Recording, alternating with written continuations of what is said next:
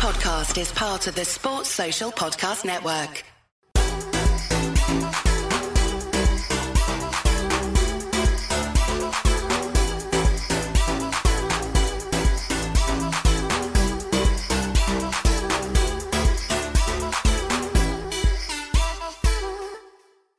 Boom, we're on. Let's go. Today's guest, we've got James Ketchell. How are you, brother? Yeah, great. Thank you ever so much for having me. I've been following you for a while, and it's good to be here. Yeah, it's great to have you on. It's phenomenal stories. Now, I have a lot of people from crime and sports, but to climb Everest and fly around the world in a gyroplane, and you've been trying to be caught out in the Atlantic Ocean. You've had to get rescued countless occasions. I've been rescued twice. Once in the Indian Ocean. Mm-hmm. I remember clinging to the side of a 100,000 ton crude oil tanker, climbing a tiny little rope ladder in like storm force winds. It was very scary, if I'm really honest with you. Yeah. We'll talk about it. But yeah, I've had a few things go my way, a few things not go my way, but I'm lucky. I kind of fell into this quite a few years ago. I had a very bad motorcycle accident, and actually that was great because it gave me the kick up the backside that I kind of needed, to be honest. And here we are later, and I'm somehow supposed to be a professional adventurer. Life is funny, right? That is funny, but you went round the world. You did one of the biggest triathlons, the biggest triathlon in the world. I didn't come up with that. So I felt guilty because I'm not a very good runner. 1st of February 2014, James Ketchell became the first and only person to have rowed across the Atlantic Ocean, successfully summited Mount Everest, and cycled 18,000 miles around the world. Yeah. How long did it take you to do that? I think it was a couple of years. I think it was like over a period of 3. It wasn't like all back to back. And that has never been done before? No, well, the whole thing about like the ultimate triathlon was like kind of made up, if you like, by the media. So I got back from cycling around the world, and the media, I think it was the 1st of February 2014. There was very little going on. So the media came out and said, hey, do you know what? We did some research. There's no one on this planet that's rode an ocean, been to the top of Everest and cycled around the world. It's a bit like an ultimate triathlon. And so that didn't come from me, but that term, the ultimate triathlon, just stuck. And I felt guilty because I'm a terrible swimmer and I'm a very poor runner because I have bolts in my ankle, but no one ever challenged it, and that was the thing. I wanted to call the book It's All Mental, but I wasn't allowed at the time. So we called it The Ultimate Triathlon. Where can people get this book? May as well plug it straight away. Yeah, thank you. Yeah. So they can get it on my website, jamesketchell.net, and I can sign it for people if they want to. Good stuff. All the stories that actually probably sometimes I can't always share, especially when I'm out on a stage, on a public event, a corporate event, are in the book. So yeah, always go back to the start for my guest, Jamesy boy, where they grew up and how it all began. Okay, so I live not too far from here. I live in Basingstoke in North Hampshire, and I grew up there. Really, I was a very normal young lad. I didn't really have a huge amount of confidence. Bizarrely, I was always quite fit, but I was very skinny. So when I was young, I was quite a fit guy, but I didn't have any confidence. And going into my sort of teenage years at school, it was quite difficult. I had a face full of very, very bad spots, and I had these massive round glasses, and I would get called pizza face and stuff, and I just didn't really. School was a very difficult time for me. I left school without one qualification. I still don't to this day, and the best thing about school was, well, probably leaving, if I'm honest. But something happened. I was very lucky. I was about 15, 16, so it was kind of like my last years at school. And I found the gym. I don't mean Jim's Caff, I mean the gym. And that kind of got me into doing something that I could focus on. And in the evenings, I would go to the gym. I was still very skinny. I was very lean and ripped, but I was a skinny little boy. But over time, I worked out how to get stronger. I was eating better, and I had this silly goal when I was like 15 that I wanted to bench press 100 kilos. It was way more than I could lift at that moment in time. But every week I would keep going and going and going. And at school, I never really hung out with cool kids as such who would go out and get pissed and smoke and drink, and they chatted with girls, and that was a thing to do. But I had a few friends, but not that many. I was quite quiet. But I kind of really fell into the gym. I really enjoyed it. And over time, I actually started to change physically quite considerably. The spots eventually cleared up, and I started getting bigger and stronger. And I never really was one for going out into town, drinking a huge amount, going, way. But I did go out in town with my friends, and it was funny because people, when I was sort of 18, 19, and kind of left school, people that I saw who were the kind of cool kids were like coming up to me saying, hey, Jay, is that you? I've got contact lenses, so I didn't need to wear glasses anymore. And, the girls that I wanted to speak to that would like say, go away. Well, now it was odd. They didn't know it was me. They were coming up to me saying, all right, how's it going? And I'm like, yeah, good. It was very, very strange what happened. But that kind of developed a little bit more confidence in me. And I'll tell you this one crazy story, right? It's true. I think I was about 19 at the time, and I'd left school for a few years, and I'd changed quite considerably by then. And I was out in this bar, kind of club. It was called Chicago's, real cheesy, but it was fun, I suppose. And there was this girl who was quite an attractive girl at school, and I remember I tried to talk to her once, and I never really got anywhere as such. And I was out one night, and there she was, and I was with a friend of mine, and I said, let's go and chat to these girls. And I went up to her, and I was like, hey, how's it going? And she was like, yeah, cool. I said, listen, and I knew that she couldn't recognize me, or she didn't. So I said, by the way, I can do some magic tricks, and I can read your mind. And she was like, what are you talking about? Now, she didn't know that I knew everything about her. And so I remember saying to her, looking at her, saying, I think your name it begins with a K. It's Kelly, isn't it? And she's like, yeah, it is. How'd you know that? I'm like, I told you I could read your mind. And then I remember saying, you went to Harriet Costello, right? That's the name of the school. She's like, yeah, I did. And I said, oh, that's really interesting. Do you remember a guy? I think his name was James. It may have been Ketchell. She's like, yeah. He's a dick. It's true. This is true. Mm-hmm. He said, he's a dick. Why would you say that? And I said, well, you're looking at him. And she was like, she looked at me and she was like, really? No, I'm not. And I pulled out my driver's license thing, and she was like, it is you. And so it was funny. Things changed a lot in my teenage years. I never really...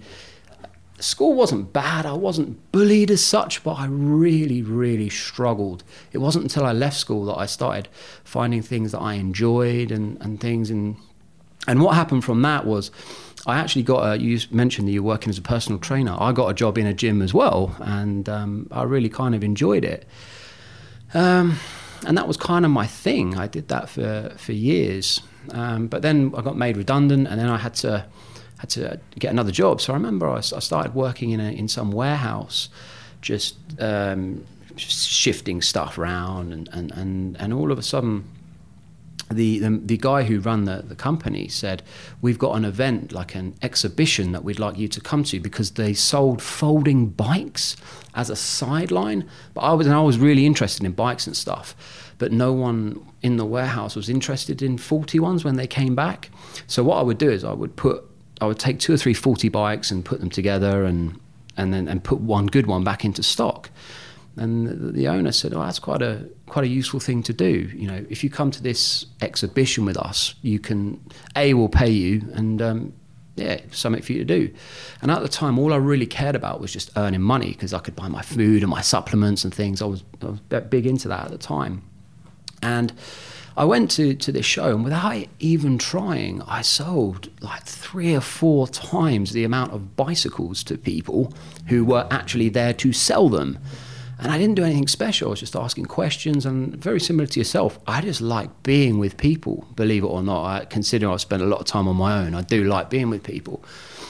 And I remember I thought nothing of it, and I came back, and he said, listen, I'd actually got another job in a gym. And I said, listen, I've got to leave now. I've got another job in a gym. And he said, well, actually, we would like to offer you a job in the sales team, which was like moving up to the 2nd floor above the warehouse. It was like a promotion. They were going to pay me more money. So I took that for a while, and it was kind of okay. And then over time, I started gaining an interest, and I always kind of had it ever since I was young, in sort of adventurous things. And I became aware that it was possible to row a boat across the Atlantic Ocean, right? Not many people may think that.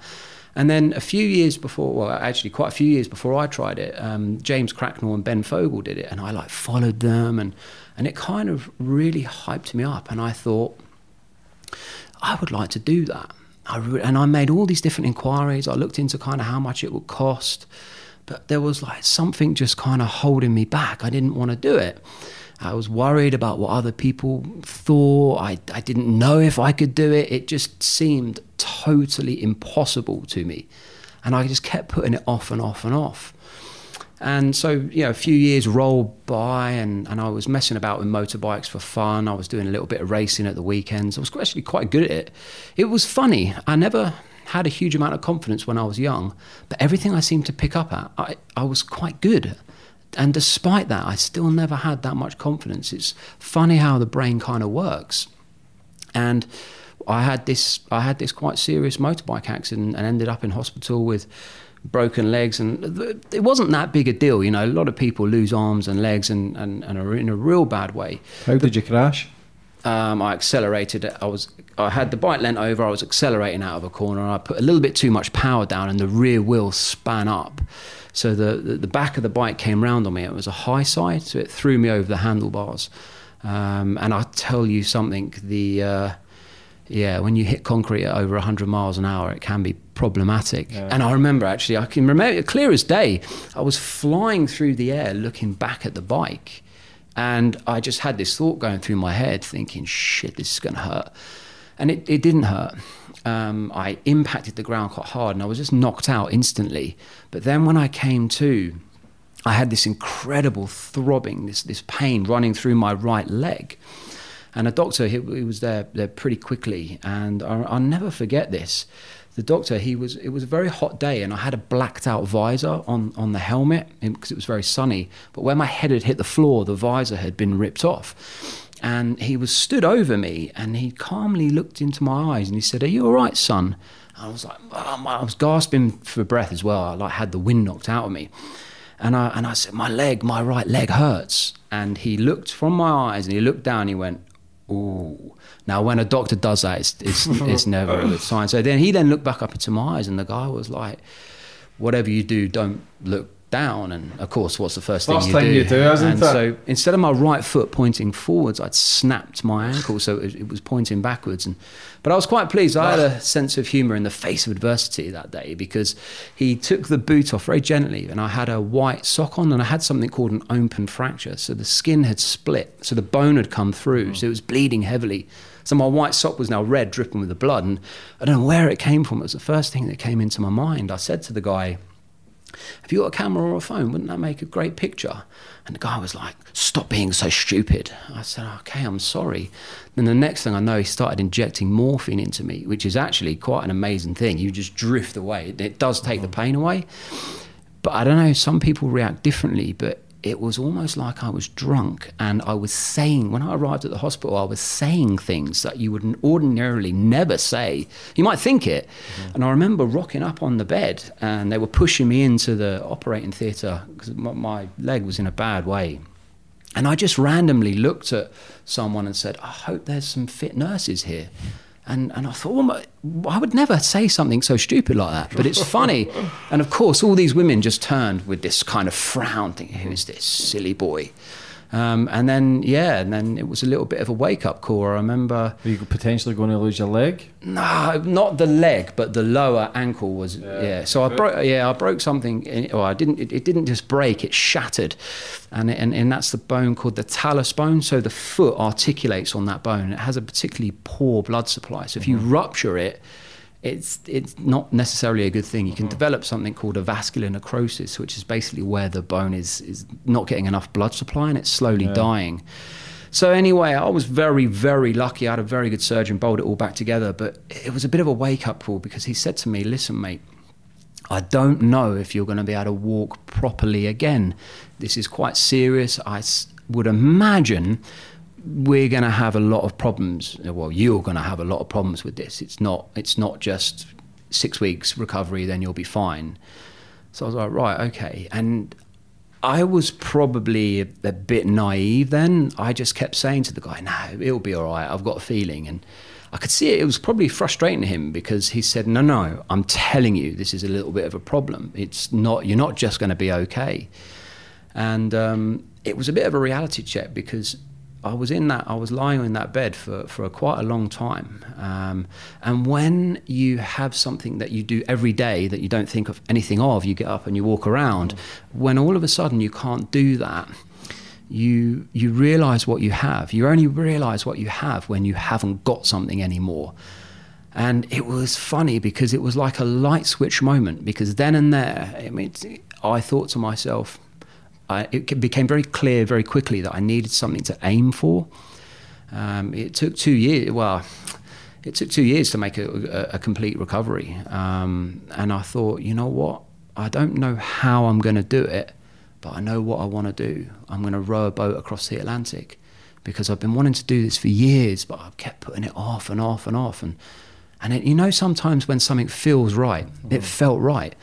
So I didn't have a clue what I was doing, but I managed to kind of make it happen to a degree. I remember I went off to a boat show, the Southampton boat show, and I was still on crutches at the time, and I was hobbling around with big casts on my leg. And I was going up onto the different stands, like touting for sponsorship, saying, look, this is what I'm going to do. This is why I'm going to do it. This is what I want to do for you. So how does that go about then? If you want to do something, somebody can sponsor you? Yeah, the only way I was going to make this happen was to try and get funding, because I didn't have the... How much was it to do it? It varies on the type of boats that you want to buy. I couldn't afford to buy a brand new boat, so I bought a second-hand boat. And I wanted to do it with someone, but for some reason, no one would do it with me. For half the price? Well, if you got them on, do you know what I mean? They pay half, you pay half. Yeah, so long story. I'll tell you how much. I was able to secure a second-hand boat, but it was a two-man boat, so I had to row a two-man boat on my own. But the guy wanted £22,000 for it, which doesn't sound a huge amount, but it was at the time for me. And so I kept going out touting for sponsorship and stuff, and I wasn't really getting anywhere. And I thought, I need to take a bit of a risk. I need to do something to get this project real. So I went down the local bank that I bank with, Barclays, and I said, listen, I want to buy a new car. And the guy was like, yeah, how much do you want to borrow? I said, well, I think £15,000 will be good. And he said, well, computer tells me you can borrow 22, you get a better car. I said, yes, that's going to be perfect. I'll take that. No, I didn't want to tell them that I was buying a second-hand rowing boat to cross the Atlantic in case they were like, mate, computer says no. Yeah. So I walked out of the bank with this money, and I still had to make the repayments. So I bought this second-hand boat. But when I had this boat, the project became real. Like I could say to people, this is the boat that I'm going to row across the Atlantic in. That's where you sleep. This is where you row. This is how you make your water. That's the toilet. It's called Bucket and Chuck It, And oh, by the way, you can have your company logo here. And sure enough, it paid off. I remember I towed it on a trailer to a rugby game at Twickenham, just down the road, and I was shaking a bucket. And you'll be amazed at what will happen when you just put yourself out there. And you start telling enough people what you're going to do, you will inspire someone to help you. But it takes quite a while to get to that point. So I managed to get all the funding together, and I shipped the boat out to a little place called La Gomera, which is in the Canary Islands, just off the coast of North Africa. And so I'm rowing to Antigua in the Caribbean. So it's about 3,000 miles. So it's quite a long way to row. And it's actually the same route that Christopher Columbus used back in the late 15th century, I think, when he discovered the Americas. He usually has about 80, I think he had about 80 crew on his boat, and there was just me on my own. He was Spanish? I can't remember. Yeah, I think he was, yeah. I think so. He was. I think he was. But it's interesting because something happened quite quickly. I remember unloading the boat and stuff, and I was out looking out at the Atlantic one evening, and the waves, it was a particularly rough day, they were smashing up against the harbour wall, and I thought to myself, oh dear, what the hell am I doing? Is this really a good idea? Because like, although I made the decision to do it when I was lying in hospital, I was in my comfort zone. I was in a safe environment. I had people around me that I knew. I was in my comfort zone, right? And that's when a lot of people quite often make decisions to do something. But I then all of a sudden was out of my comfort zone, looking out at the Atlantic, thinking, how the hell am I going to row this boat 3,000 miles to the Caribbean? I don't know if I can do it. And it was interesting because I got chatting to an old boy who happened to be knocking around the harbour.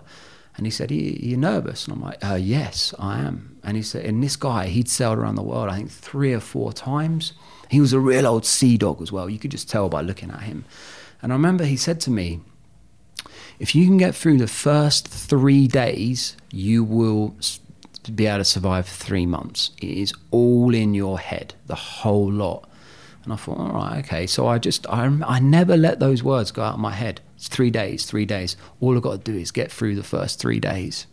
And I remember I set off, and the reality will hit you quick that you're trying to row this little boat, which is about 20, I think mine was 23 feet long. What's the training for that? Believe it or not, you don't have to be as fit as you might think to do this. It's really all in the mind. I rowed a lot, like on indoor rowers, and I got fit and was already fit to a degree. But here's the thing. There's no point in training like a maniac and turning up at the start line, the fittest guy there, but you've overlooked all the important stuff, which is the funding and actually getting the boat. So I was juggling loads of different things. I was juggling the funding, the technical aspect of the boat, making sure the boat was all fitted out with the correct kit. So I did train like hard. Is it more mental thing? Rowing across the Atlantic is 99% in your head and 1% physical. How there big may was be the people. boat? The How boat big was the boat? 23 feet long. So I had a 2. You can get a smaller boat now. Any dodgy waves or anything? Any Yeah, dodgy so you're moments? gonna get. I'll come on to that. You're gonna get some pretty serious waves. So I remember I'll take you on a little bit of a journey across the Atlantic. So the first day I was like running on adrenaline. I was all hyped up. But I remember that evening. It was the reality was starting to kick in, because you can get seasick quite quickly, and that can be quite debilitating. Luckily, I wasn't seasick. I was very, very lucky. But you're looking at you have like, for all intents and purposes, it's a speedo, it's a chart plotter, and it tells you how fast you're going. And I was expecting to be rowing at a certain pace, and I was rowing hard. And I think I was like getting 1 knot, which is really, really slow. I was expecting the boat to move at least 2.5 to 3 knots. And so the reality hits you, well, hang about, if I can't get the boat moving much faster than this is going to take like half a year to get across. It's going to be crazy. I can't do this. And so your brain will start playing tricks on you very, very quickly, and you'll start looking for a way out. You'll start telling yourself, maybe we're not ready. Maybe let's come back another day. Let's do this another day. And you'll be surprised how the brain will really try and mess you up like that. But I kept these guys' words in my head, and I thought, I've just got to get through 3 days. I've got to get through 3 days. And I got through the 3 days, and then eventually I got to the halfway point, and something just clicked. I thought to myself, hang about, I'm somehow going to do this, because you can't grasp just how big a feat it is to row a boat 3,000 miles. So your brain won't comprehend that. But once you get to the halfway point, all of a sudden I thought, I'm going to do this. And it became real. And so every day I was hyped up. I was rowing harder. I was rowing faster. I was trying to row faster and longer. In contact with anyone? And there was no one. When you're out in the middle of the Atlantic, the closest people to you are 230 miles above you in the International Space Station orbiting the Earth. So it's pretty remote once you get out there. Having said that, you do pass through shipping lanes. So I was almost run over by a bulk carrier, but I had a radar system on my boat that would tell me if anything was coming, because you have to get out of there. What's it like at night time? Beautiful. Stars? Yeah. Shooting stars? Just incredible. It really is. And I'll come on to the waves and stuff. On you get areas of high pressure. So that basically means high pressure is good weather. And so what will happen is when the wind drops, the water will go like a sheet of glass, just beautiful. And that's when you can get out of the boat and you can swim around, but you have to remain tied on because the boat will surprisingly quickly drift away from you. So you've got to be pretty careful in that sense. But like at night, it was just magical, especially on a clear night as well. But what was probably the most amazing thing that I remember from that trip was actually the wildlife. It was just stunning, like huge fin whales, okay? They're the size of a bus. They would swim right up to the side of the boat. And I remember looking eye to eye with a fin whale. And they would sometimes sort of scrape the side of the boat. But you don't want that to happen because they're so big and powerful. They smash the boat up. And one morning, a whale came under my boat and just gently surfaced, and my entire boat slid off the back of this whale. It was unbelievable.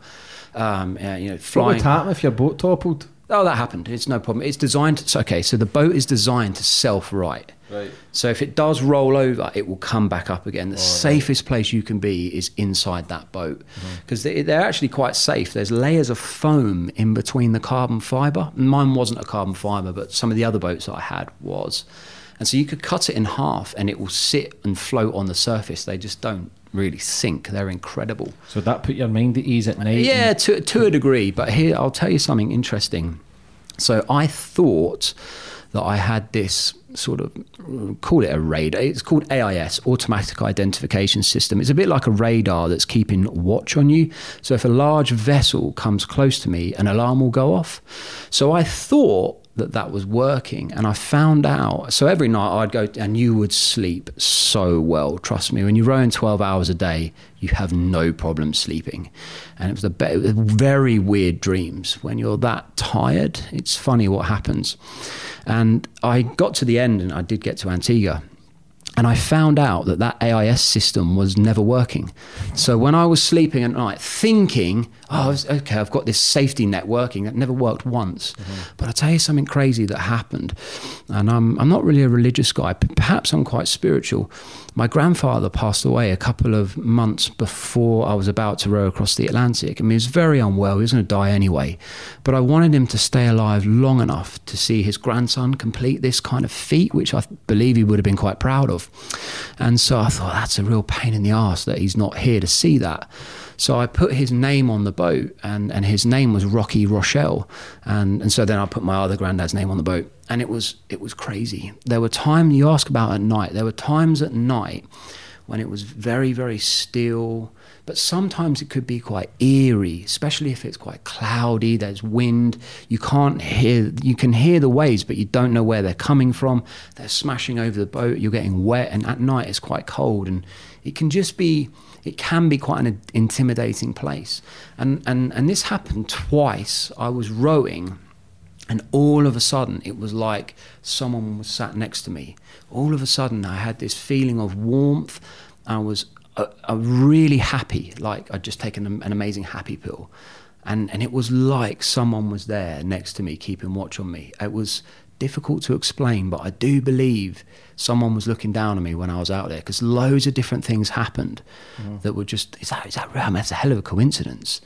And did you ever get scared? No, I was never once scared, because when I did go through those times of potentially feeling a bit scared, it was almost like this reassuring presence just turned up. Protecting you? It was. It was crazy how it happened. It really was. And at night it was, I mean, I don't remember much about the night. I mean, I rode till about 1 o'clock in the morning, so I got to see, I mean, and it got dark. What about sharks? Yeah, I'll come on to that now, actually. It was fascinating. I had some oceanic white-tip sharks follow me, and I wanted them to come closer so I could take pictures. Just for photos? Yeah, I wanted to take some pictures, and I wanted to do some underwater filming, because I thought it'd be very interesting. So I was throwing bits of food in to get them to come closer, but they're remarkably intelligent. They wouldn't actually come that close to the boat. They would just stay that little bit back, and they were swimming around it. And I had this kind of mindset that I could probably just jump in, but I didn't. But I did swim. I did swim a lot though, but I was aware that there were sharks out there. But how was the weather? Yeah, for the most part, the weather was quite good. Like sun, I'm talking about Very high hot, degrees. very, very hot. Do you have a lot of sun cream in that then? How do you... Yeah, so when I arrived in English Harbour in Antigua, I'd lost 30 kilos and I was proper brown. You wouldn't recognise me. My hair was completely blonde.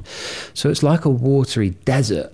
There's water everywhere. You can't drink it. And 20 kilos, about 5 stone? I lost a lot of weight. I was quite a big chap when How much food did you have in the boat? Well, here's an interesting thing. So I expected the crossing at worst to be about 100 days. It usually takes about 70 or 80 days for a solo rower to get across. But there was a lot of areas of low pressure. Now, that low pressure is basically bad weather. And the prevailing winds, the route that I took, effectively for the most part, blow you across the Atlantic. But they were doing the complete opposite when I was out there. It was just my luck. So instead of getting blown across, I was actually getting blown back. And it took 110 days, 4 hours and 4 minutes. No, that's counting, right? And because of that, I actually ran out of food. I ran out of food 230 miles from Antigua. And you'll never, ever hear me use the word starving. Because when you find out what it's like, it's actually not very nice. Now, I was lucky I was able to get a resupply from a yacht. So it wasn't really a life or death situation, but it was quite. What happened then if you'd never had that other yacht? I would have got some support from someone. I had a satellite phone. What about killing your own fish? Let me tell you, those fish are extremely intelligent, smart little things. So I was able to fish, but it was almost like they knew I had a hook because they were picking the bait. I was watching them. They were picking the bait off the hook and then swimming off. I don't know how they were able to do that. But actually, while we were talking about the wildlife, it was just amazing. I mean, I never really thought flying fish actually fly, but trust me, they really do fly. I mean, I was hit in the face with one. I remember, yeah, it's true. It was 1 o'clock in the morning. I've been rowing all through the day. I was very, very tired. And actually, that was an evening where it was very, very dark, because when there's thick cloud and the moon isn't out, it's a darkness that most people have never experienced before. You can't see a hand in front of your face. It's proper dark. So my head torch was illuminating the area in front of me. And I was tired because I'd been rowing all through the day, and I'd pulled my oars in, and I was about to lie down in my tiny little cabin at the back. And my head torch was like just illuminating the area in front of me, and this white object came flying out of the water, bang, hit me in the face. I thought, shit, what was that? And I think where I was so tired, my brain wasn't working. I thought I'd just been hit by a golf ball, because it was that quick. I thought I've just been hit by a golf ball. Fuck. And of course it wasn't, and it was this little flying fish, and it was sort of flapping up and down on the deck, and I thought, what do I do with this thing? Do I try and eat it? Nah, it's small and bony, so I threw it back in so it could hit someone else in the face another day. But my left side of my face was covered in fish scales, and it stank. But it was an interesting experience. What happens if you get injured? What happens if you break a foot or break a leg? Because obviously your leg's a bit dodgy. You're in a lot of trouble. Are you stuck out there? Have you got a radio or anything? You're not stuck out there. Do you have a radio? Yeah. So you have a satellite. I'll come on to that, because I took a guy across the Atlantic in 2016, and that happened. So we'll talk about that in a bit. But yes, I had a tracker on board the boat, and I had a satellite phone, and like social media had only just started back then. So I don't even think I had a Twitter account. What year was this? 2010. So it was going back a while. So social media wasn't what it was now and is now. So yeah, but I did have means of staying connected. And when I ran out of food, actually, I remember I'm very close to my parents, and I would ring them up and say, "Hey, how's it going?" And they'd say, yeah, we're out having a Chinese. It's really nice. How are you? And I'm like, yeah, I'm good. But that's the kind of like the kind of just the relationship we had. And then sure enough, that I was able to get back and we had one with them. But probably the most amazing thing was just actually being out there and doing it. And one of the things that became apparent to me quite quickly was, you know what? I've put this off for so many years, and I wish I hadn't. It wasn't as difficult as I thought it would be. Sure, I was tired. Sure, I was hungry at times. And there were times when it was a bit scary. Lonely? I was never lonely because I wanted to be there so You badly. wanted to be free? Well, I didn't want to be free. I'm a very sociable person, but I was obsessed with this goal. My whole life revolved around this goal of somehow rowing across the Atlantic. And when I was out there doing it, I felt like I was achieving it. But something interesting happened when I did get to the other end, which I'll come on to. But it's not that difficult. And probably most people watching and listening to us, if they decided they wanted to do it, could actually do it. Don't start putting ideas in my head, man. I'll be like, fuck it, I'm doing it. But you've got to want it. If you only want it, if you want it 99%, that other will get the better of you. I would do it for the mindset of it. See, I've visualised myself doing 50-mile runs and 100-mile runs. I can smash out, and I'm just over 14 stone. I can still do 15, 16-mile runs. Yeah. I visualise myself. I don't know why. I always visualise myself doing a 100-mile run. I watch a lot of David Goggins and absolute crackpot. I just think it's to test myself to the absolute limits. To the absolute limits that people watch and think, no fucking chance. That would make me go out and do it. To push yourself to the ultimate extreme. Not just physically, it's all about the mental battle. It is, because you can go out and do your 100-mile run. You can definitely do that, and that'll be a challenge. But when you're out in the Atlantic, it's like doing it every day. Yeah. And there is no nice hotel to go home. You're just you're eating your ration packs, your dehydrated ration packs, which actually become quite nice when you are hungry. And then, there's your little What did mattress. your mum and dad say? Here's something very interesting. They initially were not very happy about it. And I don't think... In the beginning, I don't think that's because they wanted to deny me of the opportunity. I think they were generally a bit concerned about their son going off on his own and rowing across the Atlantic. And then what happened over time, they saw me working to a level that I'd never worked to before. And they were like, Jesus, James is on another level.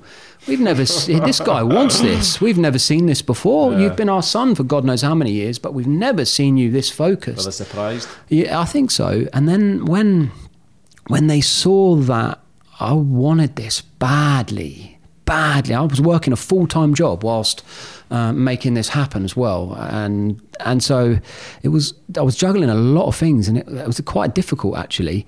And I think they then turned from sort of being a bit anti to my greatest supporters. They were really, really kind of behind me. And actually, I'll tell you what happened. They never got to see me arrive, because I don't know if you remember. Back in, I think it was April 2010, there was a massive volcano that erupted in Iceland, chucked an ash cloud. Do you remember that? Grounded flights around the world. Really screwed up a lot of people. So I've got this tracker on the boat, right? So don't forget, I was out there for nearly 4 months. That's a long time. So they're watching their son on the tracker. They're sending me messages saying, "Why are you rowing backwards?"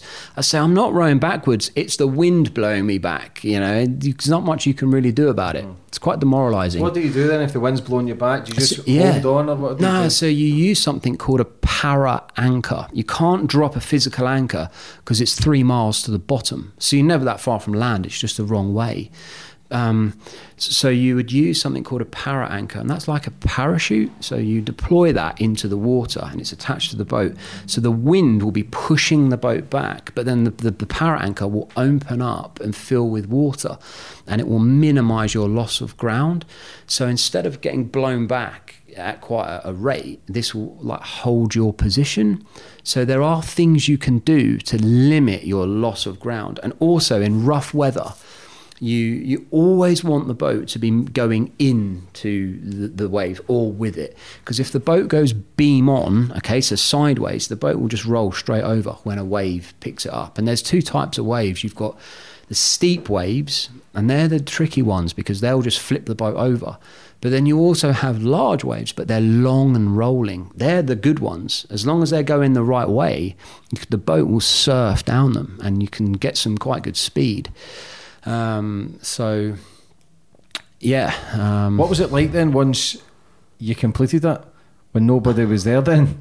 Well, I'll tell you, I'll come on to that now, because there was someone there. What actually happened was, my parents, they've been looking forward to coming out to Antigua to see me.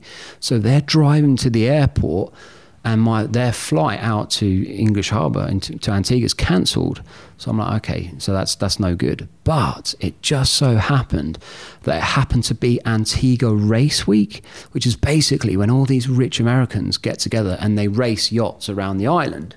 Now, somehow the word got out that this lunatic from Britain on his own, me, was about to row into English Harbour, into Antigua. And so it was a bit crazy. Although my parents weren't there, when I arrived, there were hundreds of people everywhere. Like, there were super yachts in the kind of marina, honking their horns and stuff. People were coming out. You're wanting to give me beers, and you can dine out on free beers a long time. Were you buzzing? Yeah, I was. It was incredible. I hadn't crying? No, I wasn't crying. I wasn't emotional like that. I wasn't crying. It's a big fucking achievement, man. Yeah, but I suppose so. I was kind of really wrapped up in it. But I'll tell you something interesting that happened. I actually ended up sailing back, by the way, because I couldn't get a flight off the island. It was crazy how it happened. It's another story. But what do you mean sailing back? Well, I'll tell you what happened. I was for where you started. No, I sailed back to Europe. Not to the starting point. Not to the starting point. Yeah. But I'd never planned that to happen. So basically, I couldn't get a flight off the island and stuff, and I wasn't in a particular rush to get home. And so I'm out on my own, and I'm eating chocolate ice cream, and a husband and wife came up to me and said, "Oh, well done on your row." I said, "Thanks very much." And they ended up sitting with me, and we chatted for a while, and they said, "How do you intend to get home?" And I said, "To be honest, I haven't really given it much thought. I'm just chilling." And she said, "Well, I'll tell you what, we are sailing back to Europe and we're short-handed, so that means they don't have enough crew.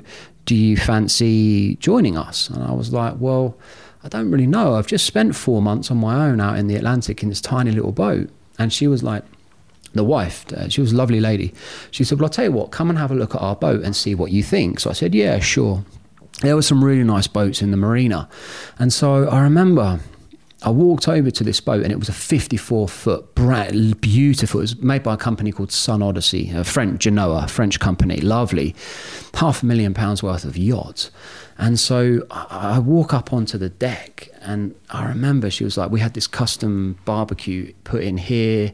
The fridge is here. This is where we keep all the beers. Oh, you can have the master bedroom at the front, which is a double bed with an ensuite.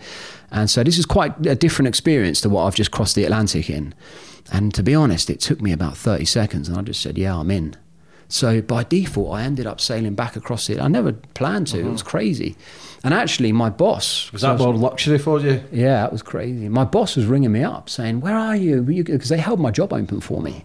And so I managed to get back. But what happened quite quickly is I thought that once I'd completed this fairly big feat of rowing a boat across the Atlantic, I'd be eternally happy for the rest of my life, and everything would be perfect.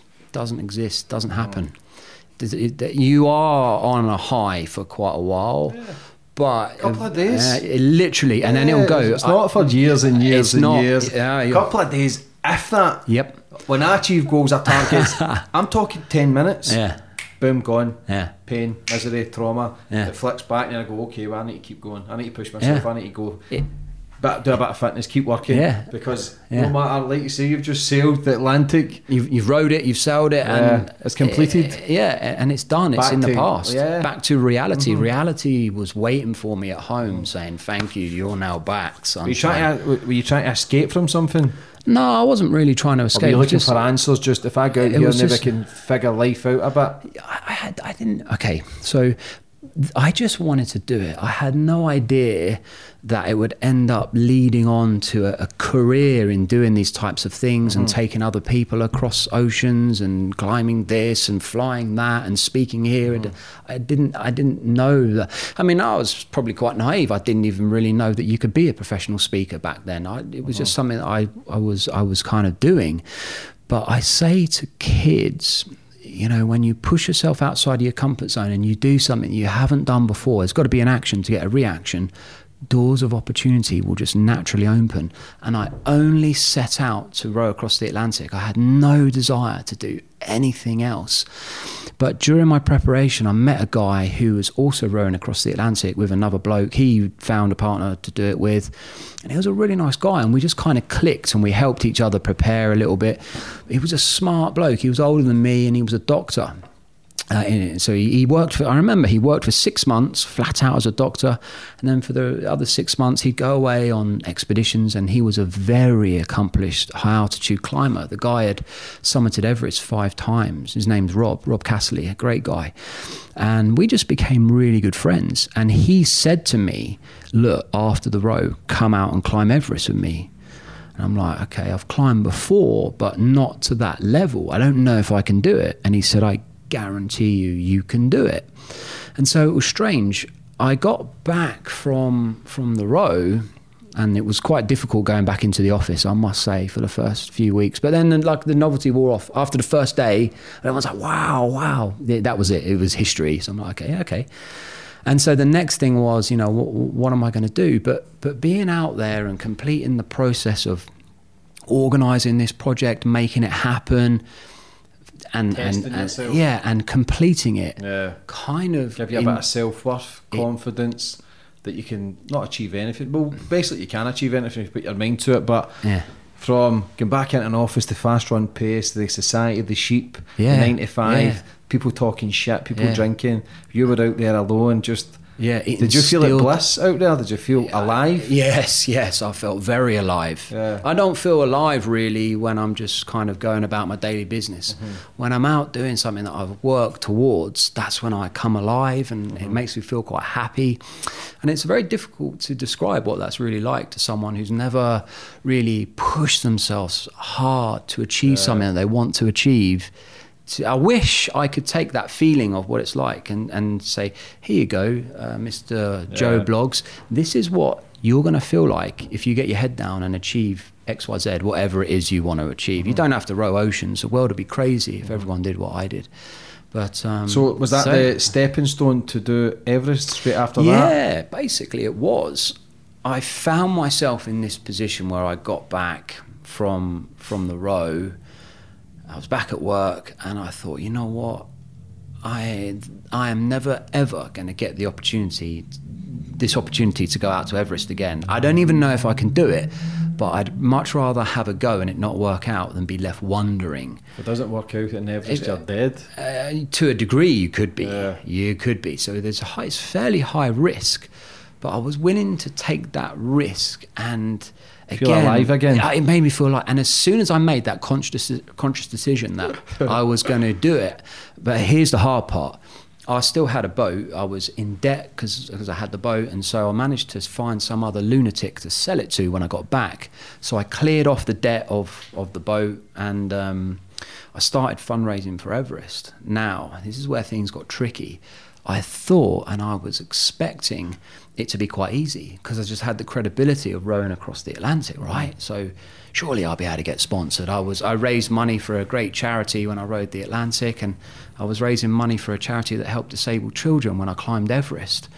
And I kind of come from a bit of a sales background, and I thought, you know what, I'm going to get on the phones and call some people and see what we can make happen.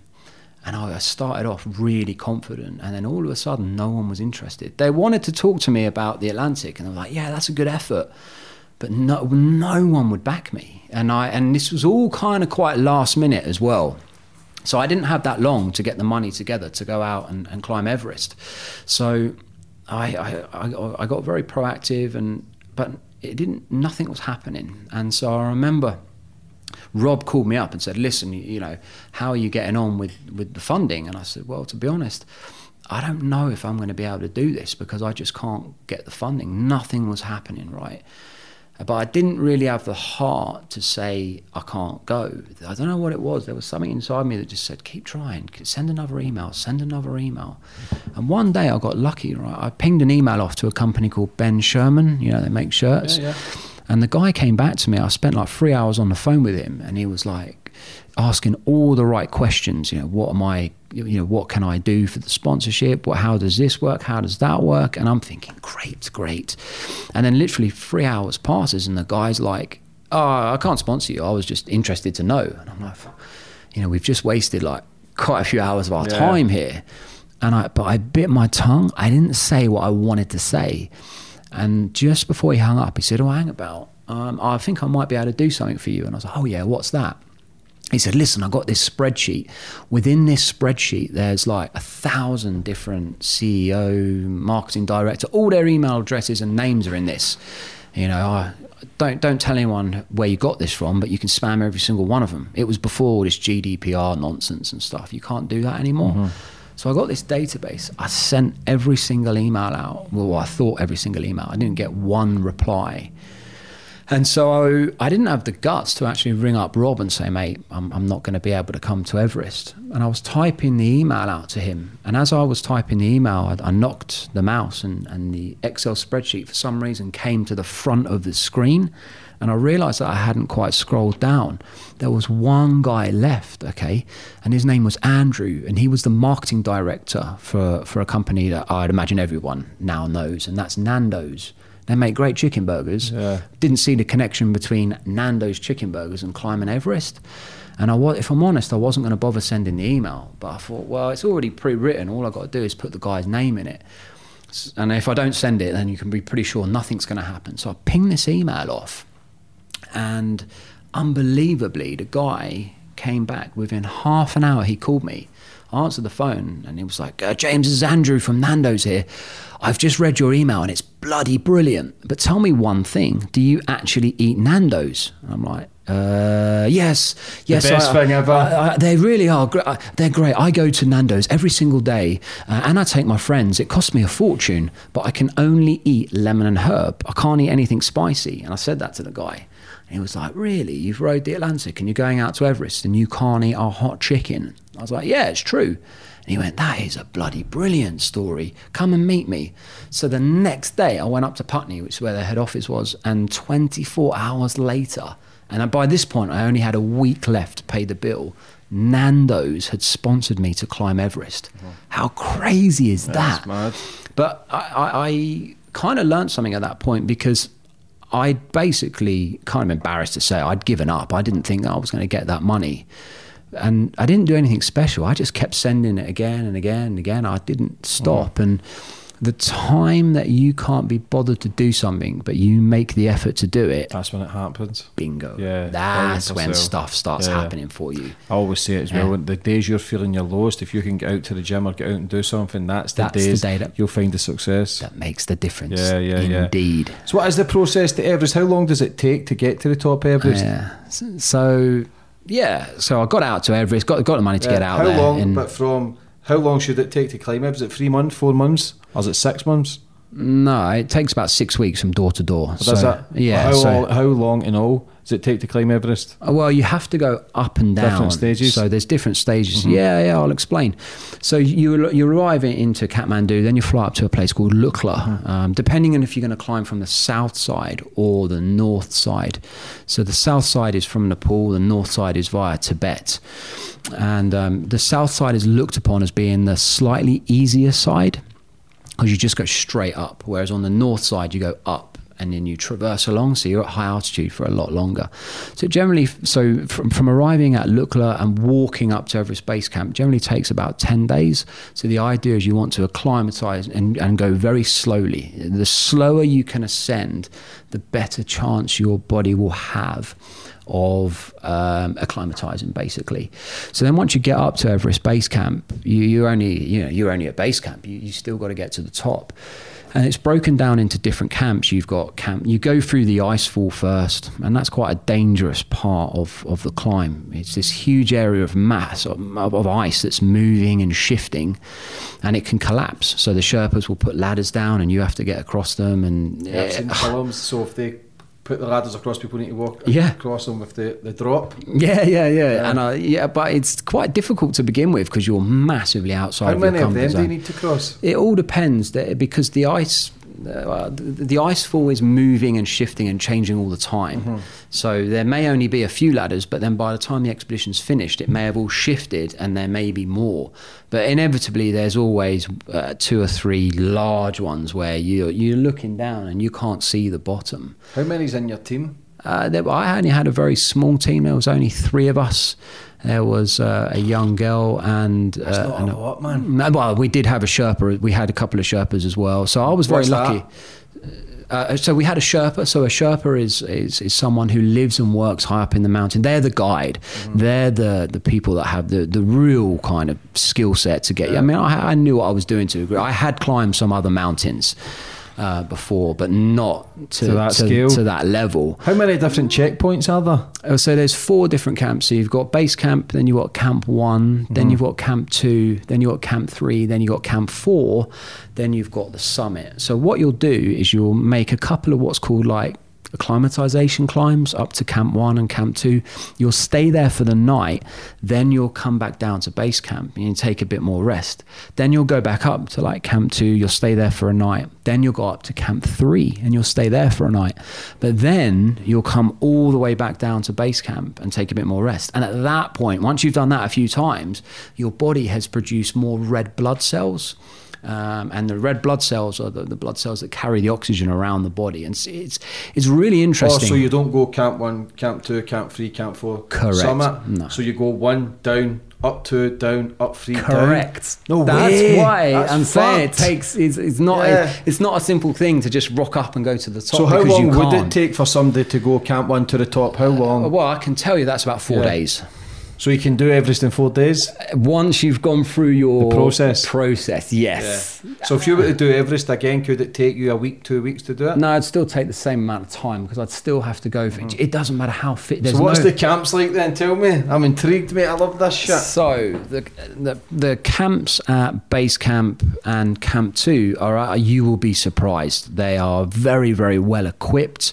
There's a big mess tent that you share with other climbers and things, and the food that the chefs put together will just blow you away. It's unbelievable. But as you get higher up, your body actually shuts down. So that urge to eat goes. You have to force yourself to eat.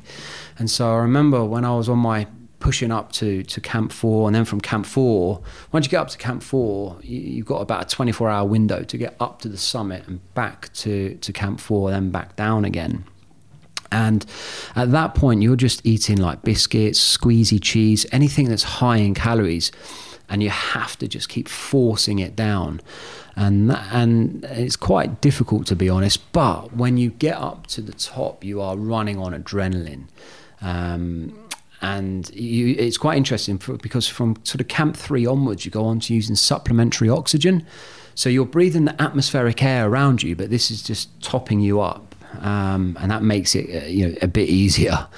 And then so you'll get up to camp 4, but then what will happen is that night you'll climb through the night, so you can arrive on the summit in the morning, the sun's coming up, and you can get back down in the daylight.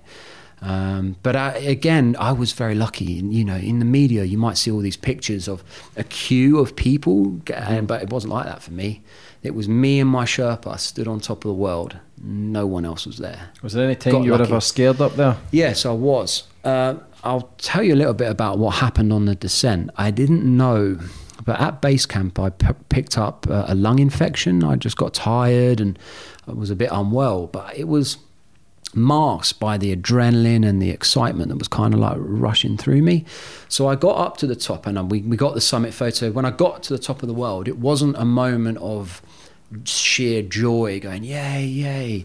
I was so exhausted. It's to another level exhausted. I knew where I was, but I was struggling with the lack of oxygen, you see.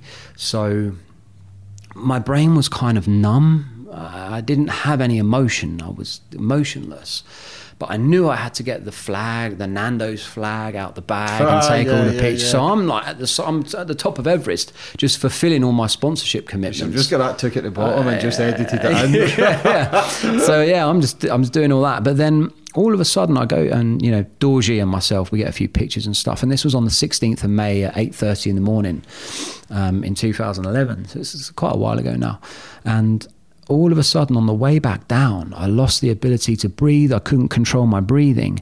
And Dorji was going berserk saying, listen, you're going too slow. If you don't get a move on, you're going to run out of energy and well, you're going to run out of oxygen, and it's going to get dark. It's going to get cold. You're not going to get down. You're going to die. And it was quite difficult. I knew if I kept moving, I would be okay. And Dorji kept shouting at me, listen, do you want to be like that Japanese guy? Do you want to be like that Japanese guy? And I'm thinking to myself, what the hell are you talking about? And as we got a little bit lower, back down towards Camp 4, I saw what I thought were some empty oxygen cylinders. Because Everest, my experience is Everest was not a rubbish dump. For me, I think it was relatively clean. But every now and then you do see an empty oxygen cylinder or something that's been left there. And as I got closer, I realised that it wasn't an empty oxygen cylinder. It was, in fact, this poor Japanese guy he was older than me. He'd been climbing a few days ahead of me. And the poor guy had a heart attack and he died. And at the time, his team were unable to bring him back down. Oh. So he was temporarily left there. He was repatriated with his family eventually. I think I mentioned earlier, it's a bit of a myth that Everest is littered with dead bodies. That's not... Green Boots, is it? Yeah, he's on the north. I don't even know if that guy's still there, but that's on... What is Green Boots? Is that the man? He's a chap that passed away many years ago. He is on the north side, so I didn't get to see him. But the locals, they will try, if they can, they will try to bring someone back down so they can be repatriated with their family, if it's possible. But logistically, it's very, very difficult bringing someone back down because they don't have the energy. You can't pick someone up and carry them. You just can't. Helicopters can't go up they that can't far go that as high. we. Yeah. So I remember when I saw this poor chap lying there, he was lying with his arms outstretched like this, almost as if he was reaching for help. And I remember looking at his eyes were shut, and the thing that stuck with me, he had long hair, and his hair was frozen solid, and the guy was like frozen solid like a rock. And I just thought, you're never going to see your family. That's it. There's no second chance. That's it. Game over for you.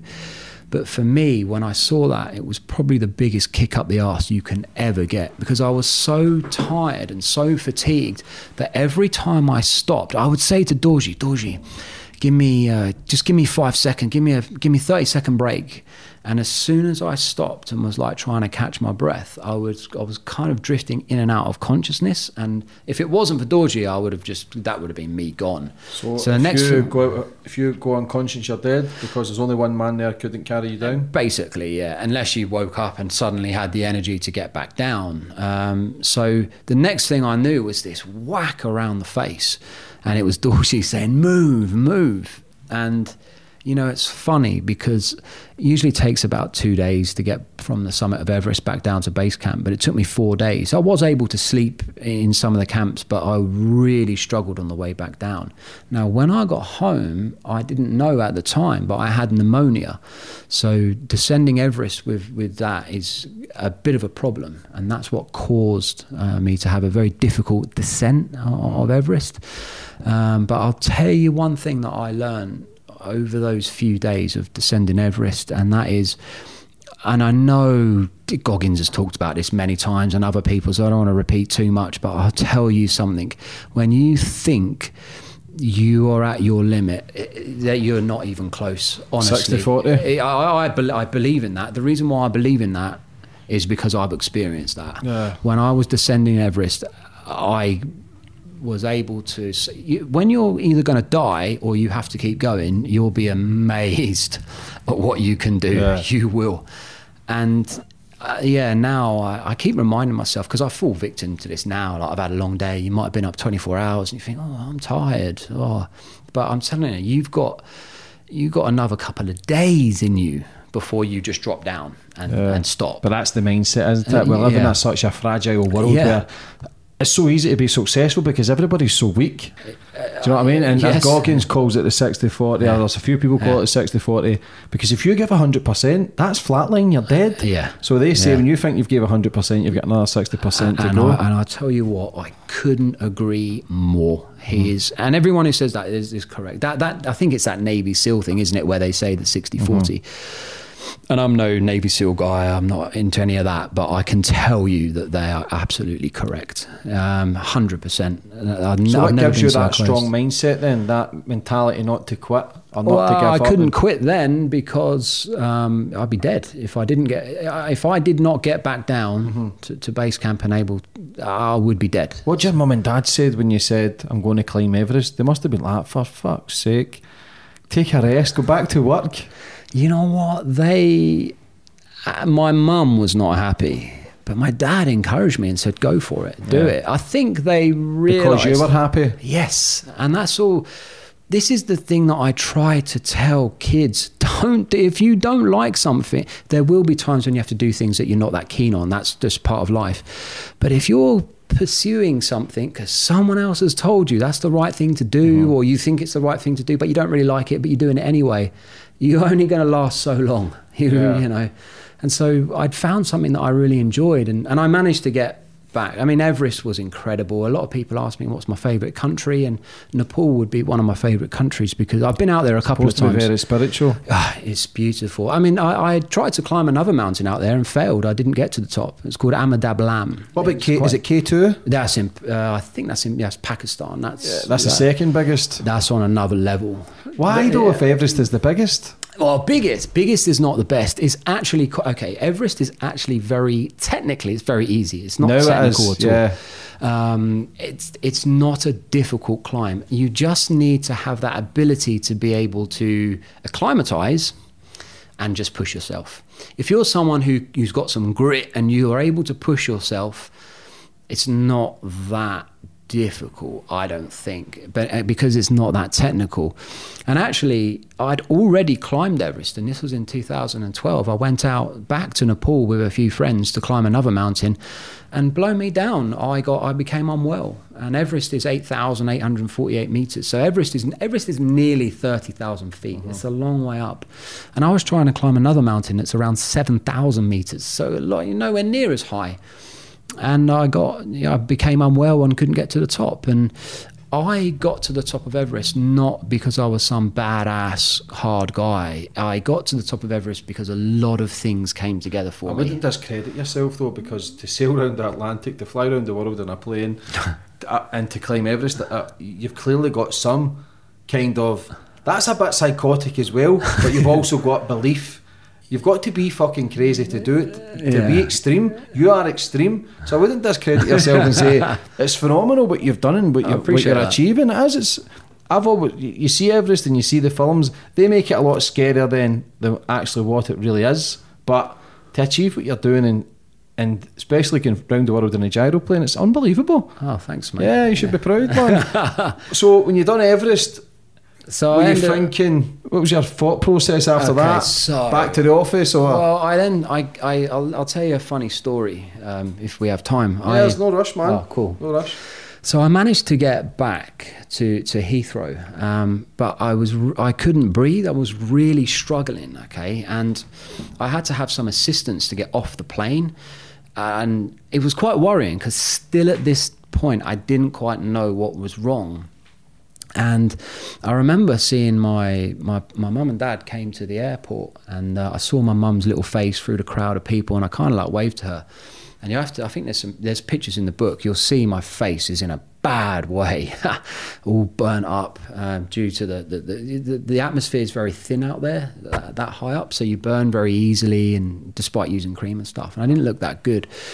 And I remember I saw my mum, I waved at my mum, and the first thing she said to me was, "James, you look awful." And I'm like, "Oh, it's great to see you."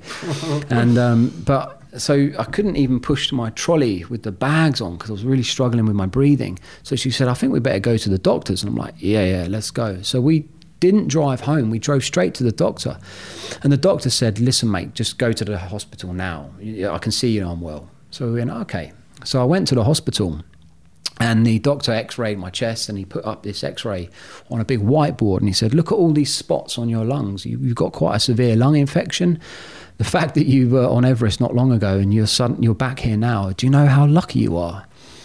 And I was like, oh, okay, great. And I said, give me some antibiotics and I'll go home. And he was like, no, you need to stay here. You know, you're unwell. So the day I got back from Everest was the day that I then spent almost 2 weeks in hospital. And it was like a feeling of deja vu, sort of having been there with the motorbike accident.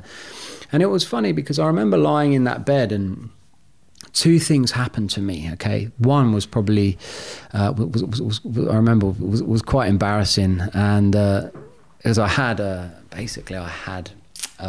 wart on the, like a very bad kind of like spot this thing was. I picked it up on Everest because routine and using wet wipes to stay clean and things is essential. You have to do that, and you have to have the discipline to do that, because if you get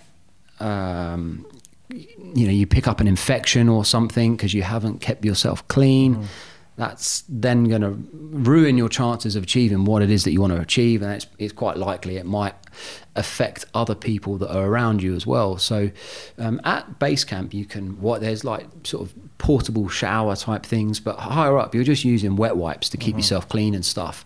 So I'm using wet wipes, but for some reason I developed this sort of thing on the around my coccyx, which is basically the crack of your bum. So I remember I didn't know that. I just knew that it was very painful. And I remember I couldn't even lie flat in the bed because it was so painful. And I remember I said to the doctor, can we get an x-ray or something on that? Because it's really painful. And he said, yeah, sure. And so I came back and said, there's nothing wrong with you.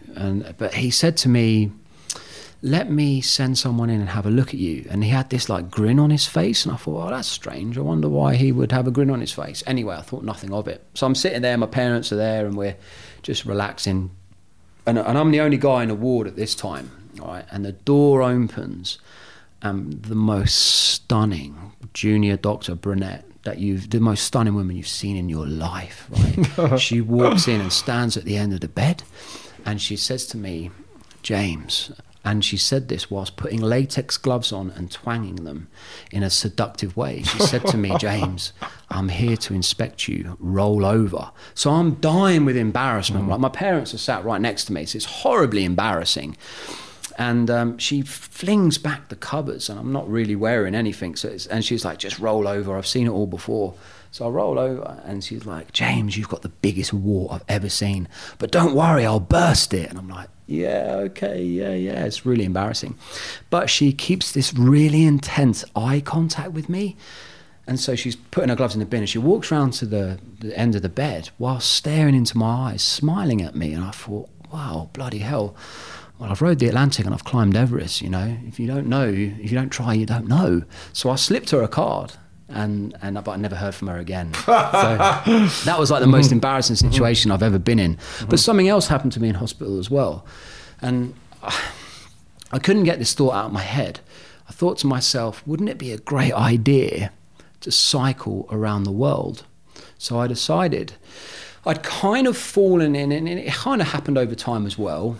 But when I got back from Everest, I kind of had started to fall into a slightly different life. In order to go out to Everest, I had to leave my job. So I took a massive risk just leaving my job. I didn't have a penny to my name. But when I got back from that, the scouts asked if I wanted to become an ambassador for them. I was kind of doing it already, speaking in schools and things.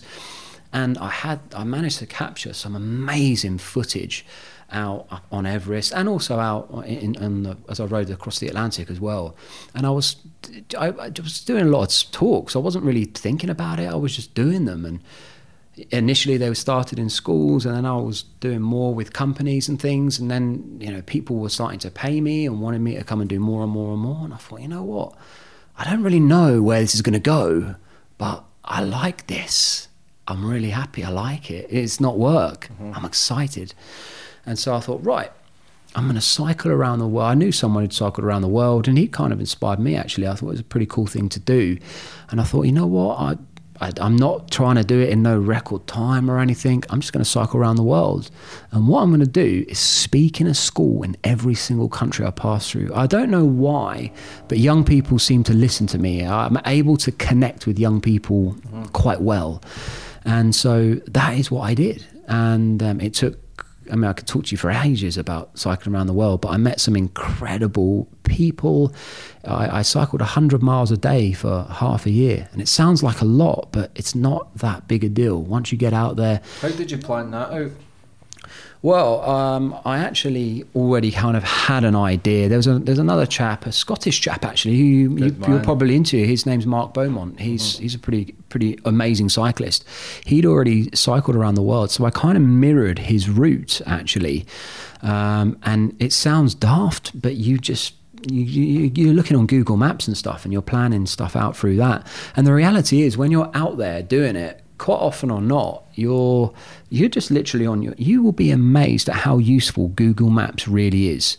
But once you're out of a major city, quite often or not, there's only one or two roads that you need to follow, and there's signs. Any danger at any point? Yeah, in India, I had a guy point a gun at me, but that was just a problem with communication, because I think I was trying to sleep somewhere where perhaps I shouldn't have been trying to sleep, and if I had been able to communicate with that guy, he would have said to me, "Come on in, I'll make you dinner."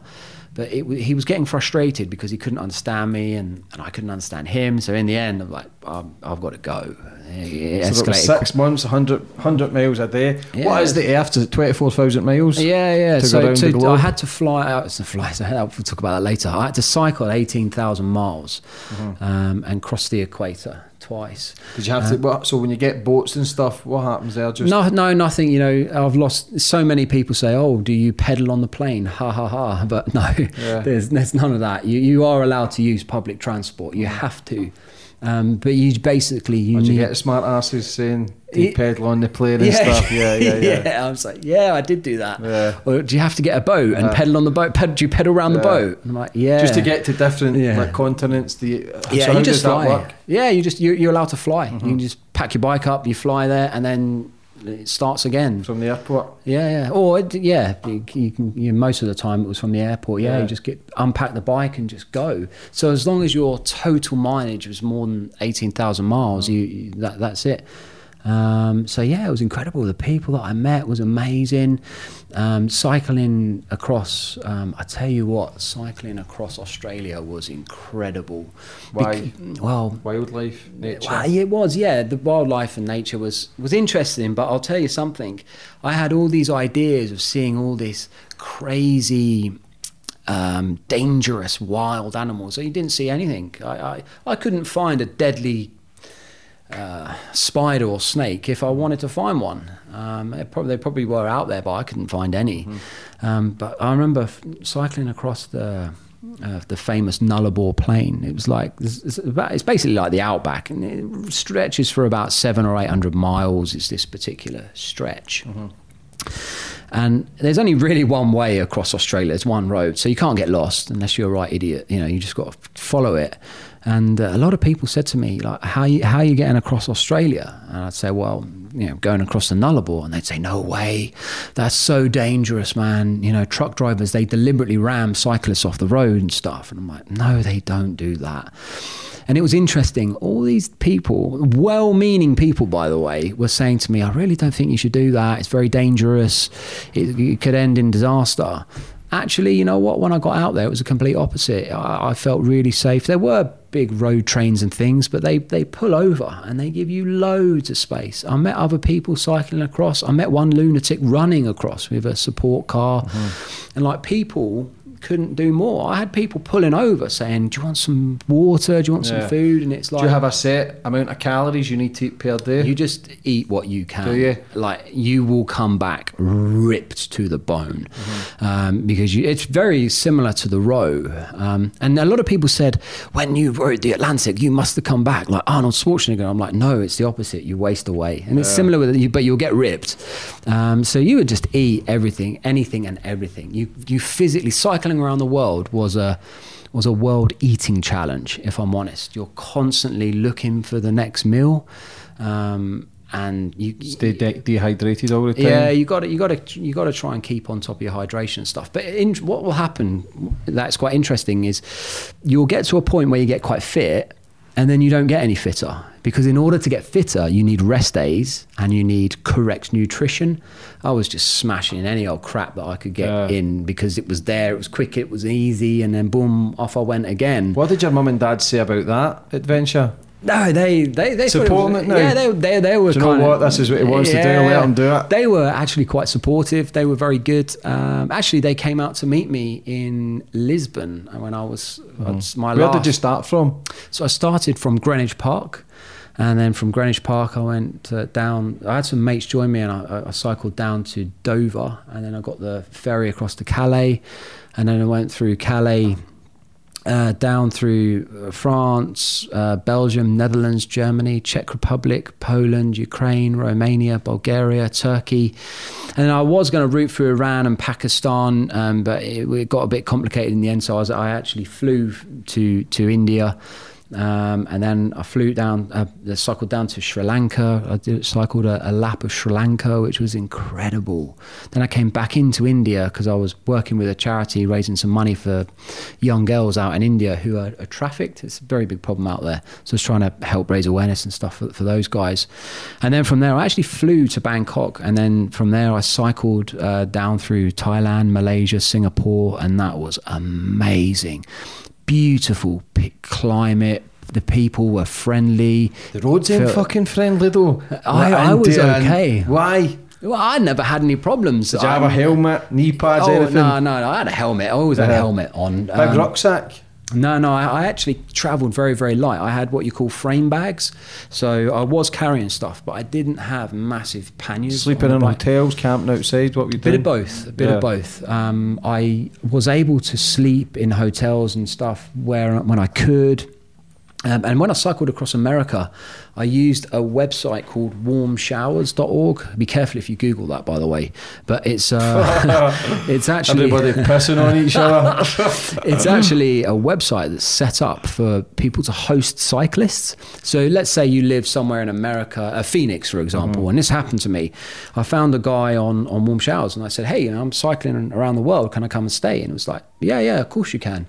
So, in fact, I was in California at the time, and I said, I'll be with you tonight. And he said, James, that's 160 miles. You won't. And he couldn't believe it when I knocked on his door at 10 o'clock at night. And anyway, so I was able to sometimes utilize accommodation, just well-meaning people who wanted to welcome travelers into their house. In exchange for some stories, they feed you and you tell them a bit. But here's the thing that's complicated about that. When you're on the road and you've got commitments to fill, emails to reply, things to organise, like you've just cycled a whole day and you're quite tired. So then you have to socialise and make an effort for like 2 or 3 hours repeating the same stories, and then the work can start. So sometimes it was easier just to pay the money and check into a cheap hotel, because I didn't have any distractions. I was able to get the work done that I needed to do, then move on to the next day. But having said that, the balance of meeting people was just amazing.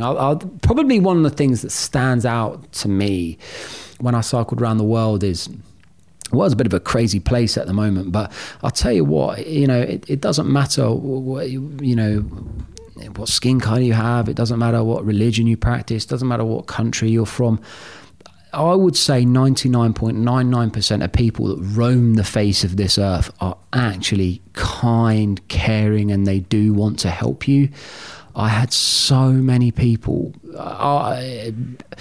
give me random acts of kindness to me. I will be playing forward favours for the rest of my life. I really will. There were so many people that were so good. And so that was the ultimate triathlon done. You're the only person in the world to do that? To do those three things. Yeah, there's loads of people that have rowed an ocean. Yeah, but amateurs. Fucking amateurs. But yeah, to do is that all where three it started? things. So when you flew around the world in a gyroplane, how did that come about? Yeah, I'll tell you I'll tell you what, there's a few things that happened before that, actually. Tell me, bro. Tell me. Yeah, and so there I was. I got back to Greenwich Park, and there was quite a lot of media and stuff. I was quite lucky. I didn't really anticipate it, but I was blown away. And then I wrote the book and stuff, and then an opportunity came up to row across the Indian Ocean with an amazing guy. And he approached me before I cycled around the world.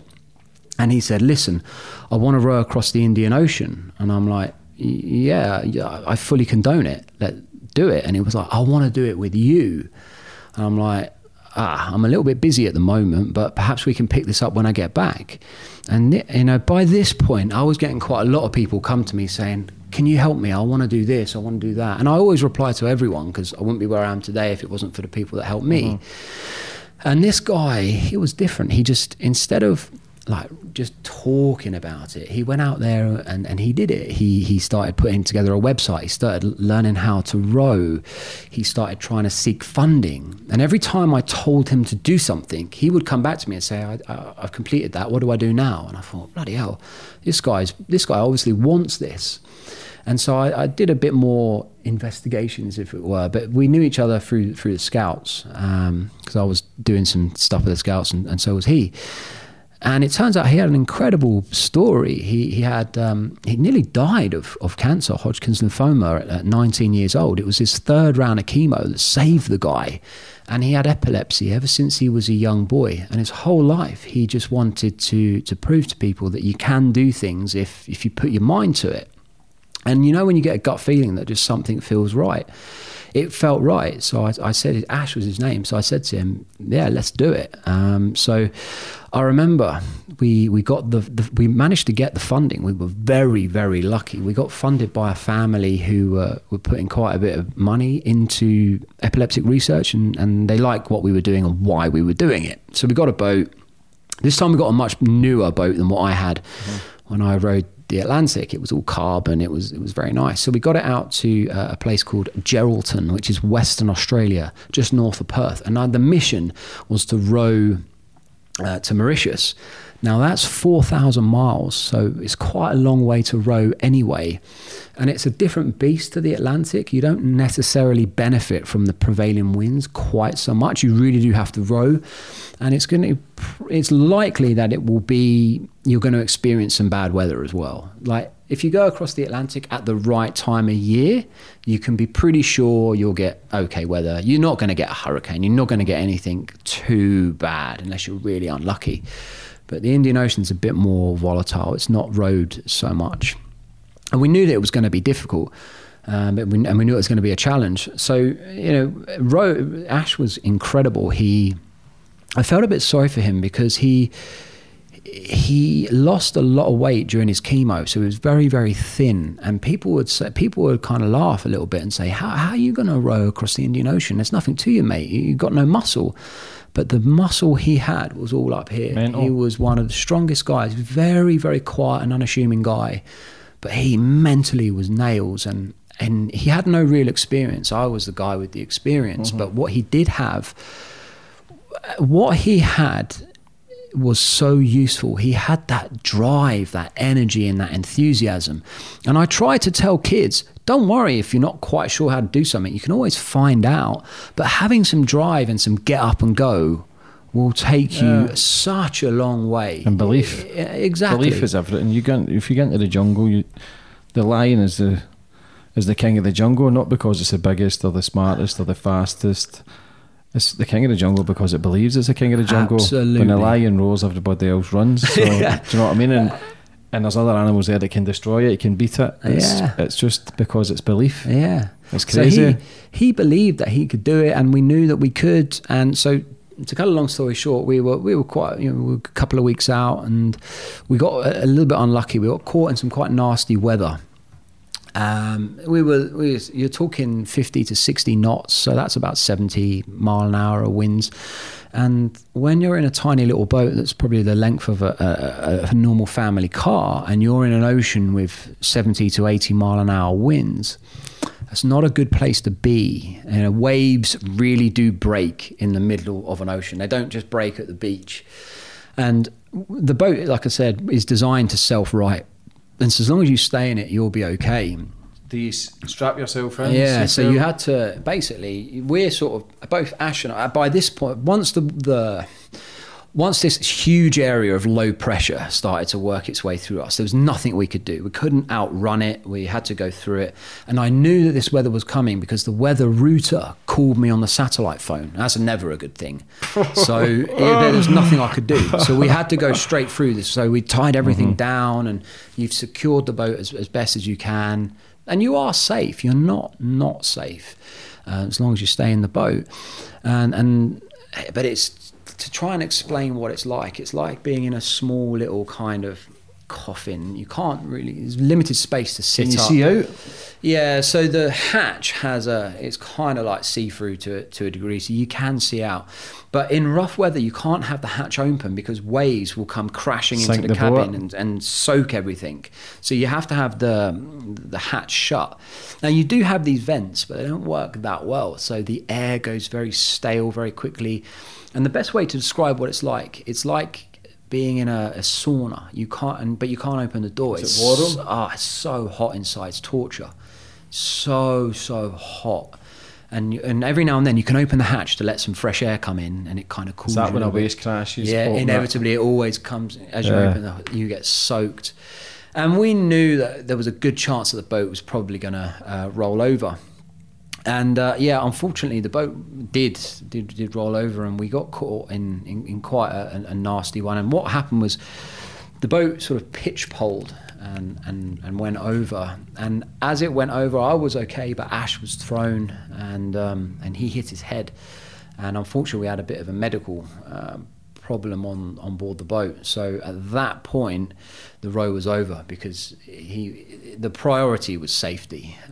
So how did you get home? So here's the difficult part. How do you get rescued in the middle of an ocean? So you'll activate something called an EPIRB, which is an emergency positioning indicating radio beacon. And no matter where, if it's a UK registered vessel, which we were, that no matter where you are in the world, that signal will go back to Falmouth Coast Guard back in the south of England. They will coordinate the rescue. So I also called them on the sat phone and explained what had happened.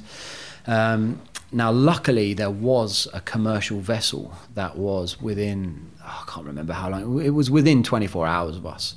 And it was called the Dubai Charm. And this thing was a crude oil tanker. So it's an oil tanker, basically. It was nearly 300 meters long, just under.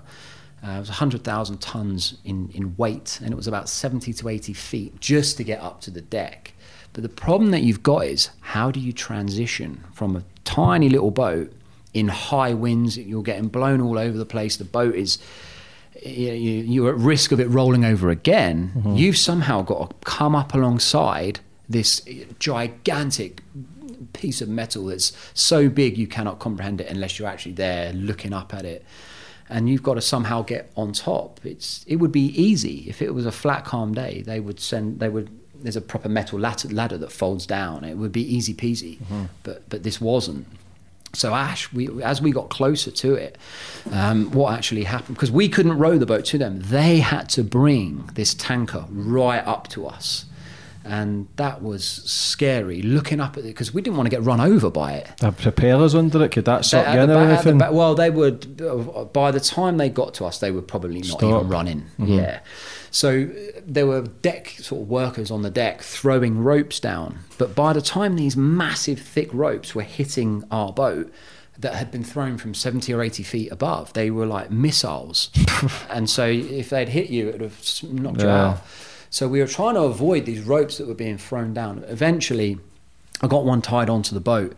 And Ash, because Ash was epileptic, we couldn't run, and he luckily regained consciousness at this point, so we couldn't run the risk of him climbing up a little ladder in case he fell off it. And if he fell off it, that's gone. No one's going to be able to get him. Mm-hmm. And so he was incredibly brave, actually. He actually had to get into a harness, and they dropped a rope down. But the rope that they dropped down to winch him up was getting tangled in some of the mess of other ropes that they'd thrown down as well. Why'd they throw so many ropes down? Just trying to get them tied to the boat to secure it. Yeah. But they also threw this netting down. Now that was a pain, because the netting caught on the gate where the oars are, which kind of sticks out from the side of the boat. So what was happening, the massive tanker was sitting still in the water, but we were rising up and down as the waves were going up and down, and the netting was catching the boat. So as the boat would fall, where it was catching on the netting, it would be trying to turn us over. So we had to cut all the netting free to stop that from happening. Then the deck workers could see what was happening, so they pulled the netting up and got it out of the way. But this left a mess of ropes and crap. And if you got tangled up in that, that's very, very dangerous. Very big problem. Yeah. So Ash got into a harness and he had a life jacket on, and we got the rope down, but he had to jump free of the rowing boat in order to be pulled up free of any ropes that would tangle him. And it goes against what you will want to do. Your mind won't let you just jump off a boat. You won't want to naturally do that. But he was tied on and connected to the rope. And one minute I remember just looking at him, and he jumped off the back of the boat into the water. And there must have been 5 or 6 guys on the end of this rope. He's a small guy anyway, but he shot up like a rag doll. I mean, there must have been so many guys pulling that rope. So as soon as I saw him flying up, it was like a relief. I knew he was safe. And it was funny because what happened, I was looking at him, and as soon as I turned to look at the boat, it was like it was meant to be. The rope ladder just dangled right in front of my face. And you know when you're driving a car, you swerve. You don't think about it, you swerve if something comes out in front of you. It's just your instant reaction. Well, my instant reaction, I didn't think. I just leapt off the boat onto the ladder. And as I grabbed the ladder, I remember I've never held anything so tight in my life, trust me. And I looked down and my boat had just dropped away below me. And there I was, like hanging on the side of this crude oil tanker thinking, shit. And then again, adrenaline takes over. That's an incredible thing, that is. And then I was able to get to the top. And then what happened was quite odd after that, because it was an Indian crew. And bearing in mind that this was a crude oil tanker, so they're carrying tons and tons of crude oil, I asked to see the captain up in the bridge to thank him for coming to our aid. Okay, so this thing is so big, you get in a lift to go to the top. And so we're up on the bridge, and there's this huge metal door. And I push the metal door to go in, right? And the bridge, it's thick with smoke. And there's the captain with this huge smile on his face, with a cigarette, and all his crew with a cigarette in their hand and a pack of beers. And he looks at me with a big smile on his face, and he says, "Whoa, that was crazy. Here you go," and just passes me a beer. And they're all smoking away. It was really surreal what happened. Yeah. And then 3 days later, we were back in. It was that particular vessel was on its way to Melbourne, but it stopped off in Perth. And dropped us off, and we were okay. But this was global news, and to be honest, this was quite a tough time for me, because I thought, shit, I'd lost all my credibility, I'd failed Ash, I'd let myself down, I'd let everyone down. Failure a big thing for you? Because I know you're talking about Everest, you never failed to get your funding, and now you're talking about that, you feel as if you've let people down, but you can't think that way because of correct, you can't think all the way. Shit that you've achieved. There's going to be failures. 99% of success is failures. Fail until you succeed. But something crazy happened off the back of it, which I didn't expect and I didn't see coming. So I kind of went home eventually got back to the UK feeling pretty demoralised, and like I said, let everyone down. But then my phone was ringing off the hook. People were ringing me up saying, "You're the bloke that was on TV that was rescued, right?" I said, "Yeah, that was me." They said, "Great, can we book you to speak at our event?" I said, "Yeah, of course you can." They weren't interested in Everest and other bits and bobs. The success. They wanted to know what it was like to fail and be rescued. Yeah. And they were like, well, what was that like? What did you learn? What's it like to be rescued? What happened to your boat? Unfortunately, that boat was lost. We were unable to retrieve it. So that was lost. It could well be out there now. Still floating around. The boat was called the James Lewis, and that could still well be out there now, somewhere in the Indian Ocean. It's never been found. So then off the back of that, I came home, and what I thought was this really dark cloud of disappointment, but it actually ended up having an incredible silver lining. I was being booked for more speaking events. People wanted to know what it was like, and then I had an opportunity come up off the back of that to go out to the jungle in Brazil, to the Amazon, and do some filming with a guy, and that would have never happened off the back of that. To do what? Well, he ran a travel company at the time, and they basically took people out into the jungle to give them kind of like jungle experiences, all that kind of stuff. And so I went out there with him to help make some videos to promote the company and stuff. And he was an ex-Royal Marine, a really nice guy, older guy, and we got on really well. And this guy was a jungle warfare instructor. So there was no better person to go out to the Amazon with. And, we were only out there for a few weeks, but that was incredible. But then another opportunity came up as well. And an opportunity came up in 2016 to take a guy across the Atlantic. He's a bit of an older guy. He'd been very successful his whole life. He worked very hard, and he basically just wanted a bit of an adventure. But he only really had about 30 days to spare. And so he wanted to cross the Atlantic. He didn't want to sail. He liked the idea of sort of rowing across. But the problem that you've got is I couldn't guarantee that you'd get across in 30 days if that's all the time that you have. So we were working with a company that made these like specialist boats. And so we ended up having a custom pedalo made.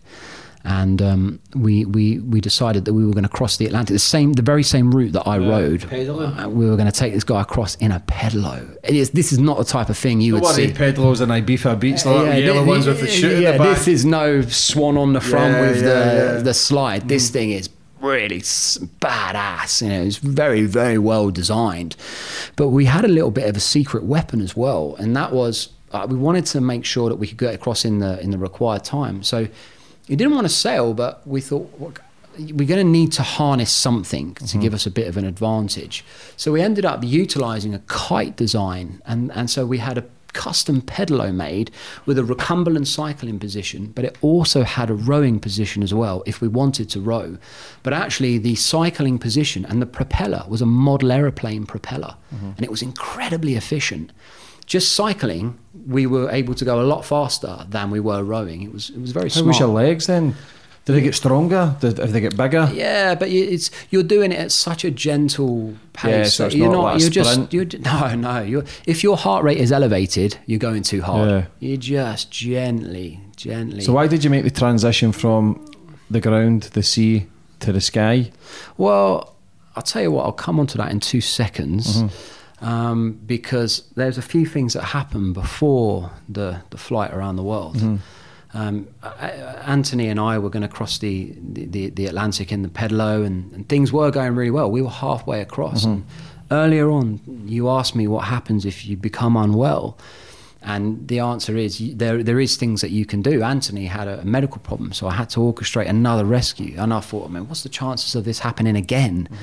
But it was something I had to do. So again, I had to activate an EPIRB and orchestrated a rescue. And he was fine in the end. Luckily he was okay. Is that two unwell men though just want to push themselves to the limits? No. What happened with Ash was just unlucky. Yeah. And he. How did you get rescued this time? Exactly the same way.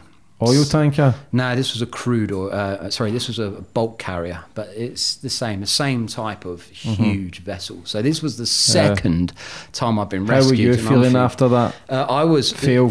No, let me tell you something, right? I was really anxious at the recovery and our rescue because I knew how dangerous it was, whereas Anthony was quite calm. But he, once we were safely on the boat in their medical kind of room, if you like, he was like, oh my God, that was so dangerous. And the transition from a tiny little boat onto these things is deadly. If you fall off, you're gone. And I knew that, but he didn't. Luckily he didn't. But he was fine, and he ended up getting back home. And I did say to the guy, do you want to do it again? What happened was very, very unlucky. At the moment, he's not sure, but he wanted an adventure, and boy, did he get one. So it all worked well. So I thought to myself, you know what? I better work on something on my own. So I decided... Yeah, because the ones you've done in your own, basically, you've succeeded. Not I think bring anyone luck. down. But just how it's been, right? Yeah. So I thought, right, I know what I'm going to do. I'm going to work on a project to row a boat around the coast of Great Britain as a solo guy. I'll do it on my own. No one had achieved that at the time. And it's quite technical because the most dangerous place to be in a boat is especially a boat that doesn't have an engine, is right next to the coast. And so it was very technical. I had to, and tactical. So I had to utilize the tide, because the tide turns every 6 hours. So that would pull me along, and then I'd have a break, and then I'd row very close to the coast. So I would physically drop an anchor to the bottom to secure the boat, then pull it up and carry on. It's easier to row across the Atlantic than it is to row around Great Britain, in which people don't get their head around, but it really is. So anyway, I kind of made it happen. I was really prepped for this. I'd done all the research. I trained hard, and blow me down, a week into the row, I become unwell myself and get a bladder infection and have to be taken off the boat. And I'm thinking, everything I'm touching is just going wrong. And actually, I went through a period of feeling really quite down. I was questioning. Depressed? Yeah, I would say so.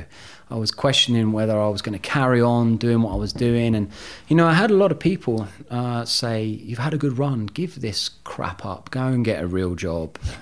Yeah, I did. And I thought, you know what? One of the things that I've learned over the years is to stand up for the things that you believe in, your values and your beliefs and the things that make you happy, and just do them. And I thought I could easily get another job if I wanted to, but I don't want to. I want to do the things that I like to do, that make me happy. I was doing a lot of work with kids, speaking in schools and things, and I really, really enjoyed that. And yeah, I was this guy who'd achieved all these seemingly impressive feats from the outside, but everything I was touching was going wrong.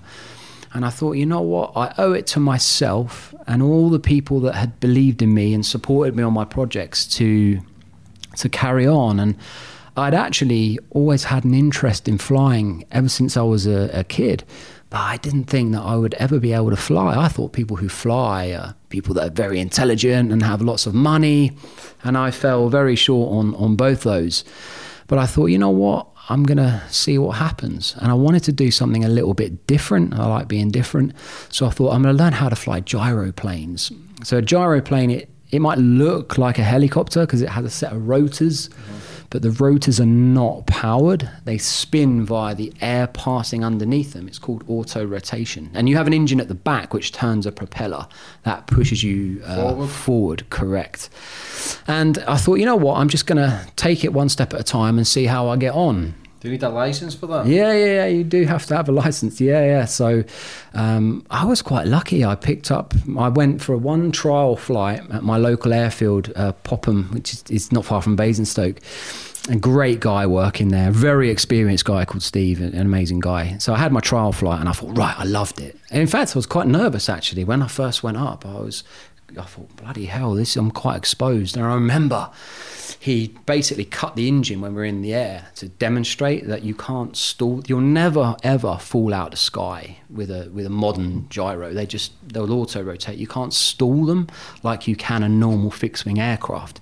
And I remember we were motoring along and just backed the power off, and it felt like I wanted to fall off the edge. You know that feeling when you're at the top of a roller coaster, you're looking down and you're just about to go. Yeah. I felt like that, but we never did shoot down. Why does that happen? Just because the rotor above your head will continue to spin and you just start to slowly descend. You're gliding down. So they're incredible machines. And I remembered that. And I went home, I was all psyched up, and I thought, right, I'm going to learn how to fly. So I kind of saved up and sort of organised my finances. It didn't cost a huge amount in the grand scheme of things. And I thought, I'm going to learn how to fly. So I did all my training with Steve, and actually with another guy to begin with, but then eventually Steve. And then I was very lucky. I picked it up very quickly. I think I used to race motorbikes. I still had good balance, I guess, and good coordination. I picked it up, and I think I passed in pretty much the minimum time. I think you have to have a minimum of 45 hours before you can go for your test. And I think I passed on 47. So I was really lucky. I just picked it up really quickly. What's the test like? The test's like a driving test. Must be pretty turning. Yeah, it's like a driving test. Yeah, the interesting one is when they cut the engine and say you have to make an emergency landing. They don't turn the engine off. They just back the power back. So it's not you have to find a field quickly. But there's procedures that you have to go through. You have to select a field. You have to make a mayday call on the radio. You have to make sure the aircraft's turned into wind. How high can they go? Oh man, I mean, when I flew around the world, I took mine up to about 13,000 feet, so they'll go high. The world's altitude record for a gyroplane, I think it's like 26, nearly 27,000 feet. So is that no fucking orbit? That's high. Yeah. That's really high. In fact, the person who set that's a very small woman, so she's quite light. And she flew the same type of aircraft that I flew. So you were never worried that the engine popped because you could still land? So what happens if you're going overseas and... Then you're going to get wet, then you're in big trouble. So when you're flying across oceans and water, yeah, if the engine goes bang, you are getting wet. But you've got to have a mindset. But you're not dying? Possibly. It all depends. How fast can they go? About 100 mile an hour. Yeah. That's a not bad speed. So you can do about 100 mile an hour. So I'll come on and I'll talk about going around the world, but I'll answer your question about if you're going across long stretches of water. I opted to use an open cockpit gyro. That meant that if I was unfortunate enough to ditch in water, I wouldn't have the struggle of getting out of an aircraft that has an enclosed cabin, which fills with water and I can't get out. So for safety, I thought it was better to run an open cockpit gyro. And also when I flew across long sections of water, I had a special survival suit on. So if I was to go into the water, that would keep me buoyant and dry and hopefully keep me alive for a little bit longer. But the challenge that you have in the parts of the world where I was flying across, Canada to Greenland and then Greenland to Iceland, you don't really have, the water's extremely cold. So if you end up going in that water, you've got to get out the aircraft without drowning, without it pulling you down. Then you've got to somehow survive. I did carry a small little life raft with me under my left leg, which is a small little one-man thing. But in my mind, I made a conscious decision that I was never going to... I prepared for it, and I did some sea drills and things to get into the life raft, and I prepared the best that I could. But I made a conscious decision that I was never going to worry about the engine stopping, because it's a mindset. The aircraft doesn't know it's flying above water. The aircraft don't know where it is. It's only me that knows where I am. And there is no reason for that engine to stop. It could do, but there's no reason for it to. And to do something like that I suppose is quite daring and quite out there and quite risky, you have to believe that you're going to be safe. You have to believe that engine's never going to stop. And some people would say, well, you're a little bit naive because it could. And I would say, yeah, it could. But I believe it's not going to. Yeah. It's not going to. How did it take off? Straight up? No. So what you would do is you'd line up on the runway and you have what's called a pre-rotator. So you could spin up the rotors while you're on the ground. And then you're pointing down the runway. Usually the wind is blowing down the runway. Then you bring the stick back and then you'd put the power in and then you'd accelerate off down the runway. So it would take off like a conventional fixed-wing aircraft. But what happens... Once you're going at a certain speed and the rotors start spinning up, that rotor, effectively, look at it like it turns into a wing, okay? So it provides lift, and off you go. And you want to turn left, you turn the stick to the left. The whole rotor head will tilt to the left or to the right. And if you want to speed up, you push the stick forward and the whole rotor head will tilt forward. That's how you speed up. And if you want to slow down, you pull it back. But if you want to climb, you add more power. And that's how you climb up. How long did that take you? So it took me to fly my aircraft around the world. I flew 24,000 nautical miles, and it took me 175 days. And it was probably one of the hardest things I've ever managed to do because it was quite stressful. It wasn't that easy. People said to me, that's going to be the easiest thing you've ever managed to do, right? It's got an engine, piece of piss. Could you sleep in that okay? No, well, you don't sleep in it. You fly, you make your flights throughout the day, and then in the evening you just check into a hotel somewhere. But you're not just like randomly landing in fields and stuff. You have you set out a plan, a route with dedicated stops and things. You have to know that they've got fuel for you to use. Do you have to contact other airports to tell them that you're landing? And I had a really good team back in the UK that were helping me line it all up and stuff. So yeah, it was, and like the cycle, it was just amazing. Is that why the cycle's only 18,000 then? Because you had to travel overseas? Yeah, well, okay, so actually, to set the record that I set, I only needed to fly, it was just under 20,000, it was the length of the Tropic of Cancer, I believe, and so I did have to fly. There is a criteria, to set an official world record, there is a criteria, and I had to fly just under 20,000 nautical miles, or I think it was around 20,000, but I didn't want any kind of doubt or whether I've flown far enough. So I flew 24,000 nautical miles. But what I actually did was, when I entered America, I didn't just fly from the West Coast to the East Coast. Like, I've cycled across America twice, and actually I really like America. It's, I've got a lot of friends there, and I thought, you know what? I'm going to land in every single state. So I zigzagged the whole way across America, and I landed in all 49 mainland states. The only one I couldn't do was Hawaii, because I didn't have the range to get there. I run out and crash by the time I got there. But again, it was the people that I met, and I spoke in loads of different schools. And there was one in Siberia. There was a school, I spoke to some kids there, and this one little girl just looked at me for while I was sharing stories and pictures and things. There was one little girl that sat there and just stared at me for an hour with this big smile on her face. And I thought, you know what? I'll never see her again, but I hope she remembers the day that British lunatic came in and was sharing stories of fun and adventure and stuff. It was just absolutely incredible. And and it was a crazy thing to do, because people who fly around the world are typically people who've been flying their whole life. It's unheard of for someone to learn how to fly and then fly around the world. And, I remember when I first kind of put it out there again, I got a few people saying, are you absolutely out of your mind? But this is what you need to do. Surround yourself with the right people. So I went out, and I was very lucky. I had the right people around me who had a lot of experience. And they said, well, yeah, what you're trying to do is crazy. But if you do this, this, and this, and you break it down and you just take it one day at a time, you probably can do this.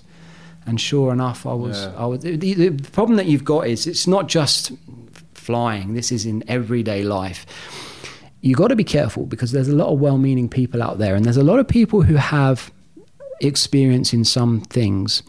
But there will also be a lot of people that have a little bit of experience but think they have a shitload more than they really do. And so you've got to be careful who you take advice from, and find the people who are already doing what you want to do and are at the top of their game, and because they're going to be doing something right. Sometimes it's best just to do something without even saying to anyone, because people can project their fears onto you and speak you out it. Because if you were to listen to everyone, you'd be still fucking working in an office. Absolutely. So that's probably some of the biggest things that I've learned is. So when you done all that, what was your best moment? What was a moment you really felt good? Out of everything. Yeah. Oh, man. Probably a moment that I really felt amazing was when I went back out to Nepal and spoke in a school there. And this was after I climbed Everest. That was pretty good. And I think the things that actually make me quite happy are when I spend a couple hours in a school and a teacher will say, I don't know how you did that, but so-and-so has sat here for an hour and listened to you. And that person is then coming up to me saying, I want to do this, I want to do that. Well, how would you do that? Do you think that's realistic if I could do this? And I that's what makes me happy. The reason why I like to do that is because I really struggled when I was in school. I spent a lot of time lying around in bed. I was lazy. I had no real drive. I had no ambition. I didn't believe in myself. And actually, that was crazy. That was all in my mind. Just my, a lot of people suffer with that. And actually, one of the things that I want to do by doing these different adventures and things, I do them because I like doing them. But I also want to highlight that your brain can be your greatest ally. It doesn't have to be your worst enemy. For a lot of people, it is. But actually, if you just take that first step and do something, just have a go, you'll be amazed at how far it will take you. Just by having a go and saying, well, I don't know how far I'm going to get, but I'll have a go. You'll be amazed. So my greatest moments are probably a mix of visiting different schools and different places around the world. I love meeting new people and I love traveling very much so. Plans for the future, Jamesy boy? Right, okay. Tell me. So let me tell you. So just to give you a bit of a context to what I'm doing. So I've flown around the world, that's air. I've cycled around the world, that's land. So it would be crazy not to do sea, right? I have to. Swimming? I'm not going to swim around the world. But I'm working on a project to sail around the world. And that's not that big a deal. Lots of people have sailed around the world. And I'm not doing it on my own. There's no real value in me just doing something on my own anymore. What I'm actually doing, it's very difficult to take kids away around the world for insurance purposes and stuff. So what I'm actually doing with my next project, I'm taking some ex-offenders away with me. We're not talking of hardened criminals. Yeah, if you're looking for them, I can give you a few numbers. we're talking people that, because you are who you spend your time with. And I believe that you make your own luck, but luck does exist. You don't choose where and who you're born to and the people that you just are naturally around you. And sometimes people make mistakes. They're good people, but they don't really have anyone mentoring them or showing them and guiding the right way to behave and the things to do and not to do. And so I decided that for my next project, I'm going to work on a project to sail around the world. And it's going to be split into about 7 or 8 legs. And for each leg, I'm going to bring in, they're going to be between the ages of 18 and probably 23, 24, something like that. And the project's really going to be about them and their stories. And I'm going to work with the RYA, the Royal Yachting Association. We're going to teach them how to sail. And the idea, the vision is that the project gives them something to focus on and ultimately shoots them off in the right trajectory in life as opposed to the wrong way. It's definitely not going to be easy, but I'm quite excited at the prospect of identifying some people that I think will benefit from this opportunity. It'll instill some discipline in them, some drive, some motivation, that feeling of what it's like to work towards a worthy goal and achieve it. And I want to arrange some mentorship. Push it through the fear. Absolutely. So these people can be like, wow, there is something on the other side. There is...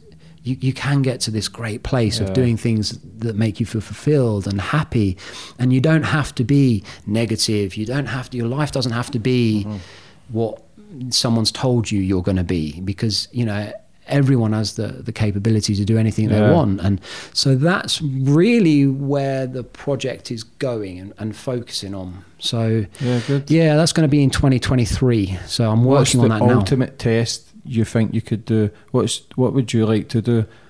A proper test yourself, solo? Is there anything within your mind that you would think, right, this is my next adventure? Yeah, I generally work one thing at a time. I'm not that good at multiple but things. The things you're doing, it needs to be one thing at a time because it's planned over 3 months, 6 months. It's planned over sometimes years. Yeah. I would actually quite like to go back and row across the Indian Ocean on my own. I think that can be done. Could I do it? In fact, I could do it. Do you want to do it with me? Yeah, set something. I'll do it with you. Okay. How long does it take? Well, we're going to need about 60 days. Let's say 60 to 70 days. In fact, we could probably do it quicker than that. It all depends. Fuck it, I'll do it. Yeah. I'm crazy enough to do it just to show people this is what I've done. Yeah. But the boat doesn't topple. The boat, well, it could do. We could end up rolling, but you'd be just fine. You'd be all right. I would fucking float anyway. It'd be a hell of an adventure. Yeah. You would love it. Yeah, it'd be crazy. But to answer your question in a slightly long-winded way, there is kind of something that I would personally like to do. And that is, I've already rowed across the Atlantic. I would like to go back and have another go at the Indian Ocean, and I would like to do the Pacific, so I can at least say I've rowed the Atlantic, the Indian, and the Pacific. So that would be pretty cool. And then I'll probably start transitioning into other things. Really, I enjoy working with young people, and so I'm quite passionate about that. And we'll just see what kind of happens, really. Yeah. The one thing that I'm afraid of is not fulfilling my potential and not doing enough. And that might sound crazy, but I've realised that actually here's the thing: the more you do, the more you push yourself out there, the more you realise you can do, and the more you realise it's out there that you can do and you want to do. And you start pushing more and more and bigger and bigger. You become greedy. To a degree, it's kind of a bit greedy, but it's your passion. You want to do more and more and more. And if I can use these things to try and inspire perhaps people that are in a particular point in their life where they're struggling a little bit for one reason or another, they can either join me or read about the things that I've learned. Because what's your social media, James? My Instagram is at Ketchell James, and Twitter is Captain Ketch, and YouTube is just James Ketchell. For anybody that's maybe in the struggle and looking for a wee bit of inspiration, what advice would you have for them? Tomorrow is a different day. You never know what's around the corner, and I'll talk very briefly about this. This is something that I learned when I was. There's no rush. This is what I learned when I was out in the Atlantic. Okay, and I call it stay on an even keel. What I mean by that is, when I was out in the Atlantic, what determined how I felt and my happiness was the progress towards my goal. So when I had a day where I had a great tailwind and I was flying along, it was the best place to be in the world. But trust me, as soon as that wind changes direction and you are going backwards, you do not want to be there. And your mental and emotional state would change very, very quickly, and you become down and fed up. You'd start talking yourself out. You'd be looking for ways out of it, thinking, how can I get out of this without losing face, without losing my credibility? Because that's what the brain does. It plays tricks on you. But I learned something. There was never that long between feeling like that in a real, like, I just don't want to be here anymore, and all of a sudden, like the next day, the wind might change, and all of a sudden you're back on course, and that day that you had the previous day where you felt like shit was just a distant memory, and you're feeling great. So I would try to, I would say to anyone who's kind of struggling, things do and things will change, and everything is temporary, and the situation that you're in now will come to an end. Undoubtedly it will come to an end, and actually you'll be amazed at what you can do with your mind if you just try to stay positive and you keep active and you kill. Worst thing you can ever do is stop. Never ever stop. Just keep doing something and work through any kind of difficulties that you're in. And it was that concept of just keep going that got me off Everest, and that concept of keep going that's kind of got me through some of these difficult situations. So my answer would be, just don't stop. Just keep trying. Tomorrow is a new day. You never know what the wind will bring. Sounds a bit cheesy, but it's true. It's true. What about, when's your next book out? So the next book is out in December. And so the next book is different to this. It follows on from this. The next book, I go into a lot of detail on all the things that I've been involved with that haven't quite gone to plan. But then finish with the success of flying around the world. And ultimately what I learned, because I want the new book to appeal to people, to anyone that's got a goal, they're working towards something. They don't have to just be a pilot or someone who's into adventure, because I've kind of realised over time, I've been very fortunate to go and do all these different things, different places, different experiences, some good, some bad, some very dangerous.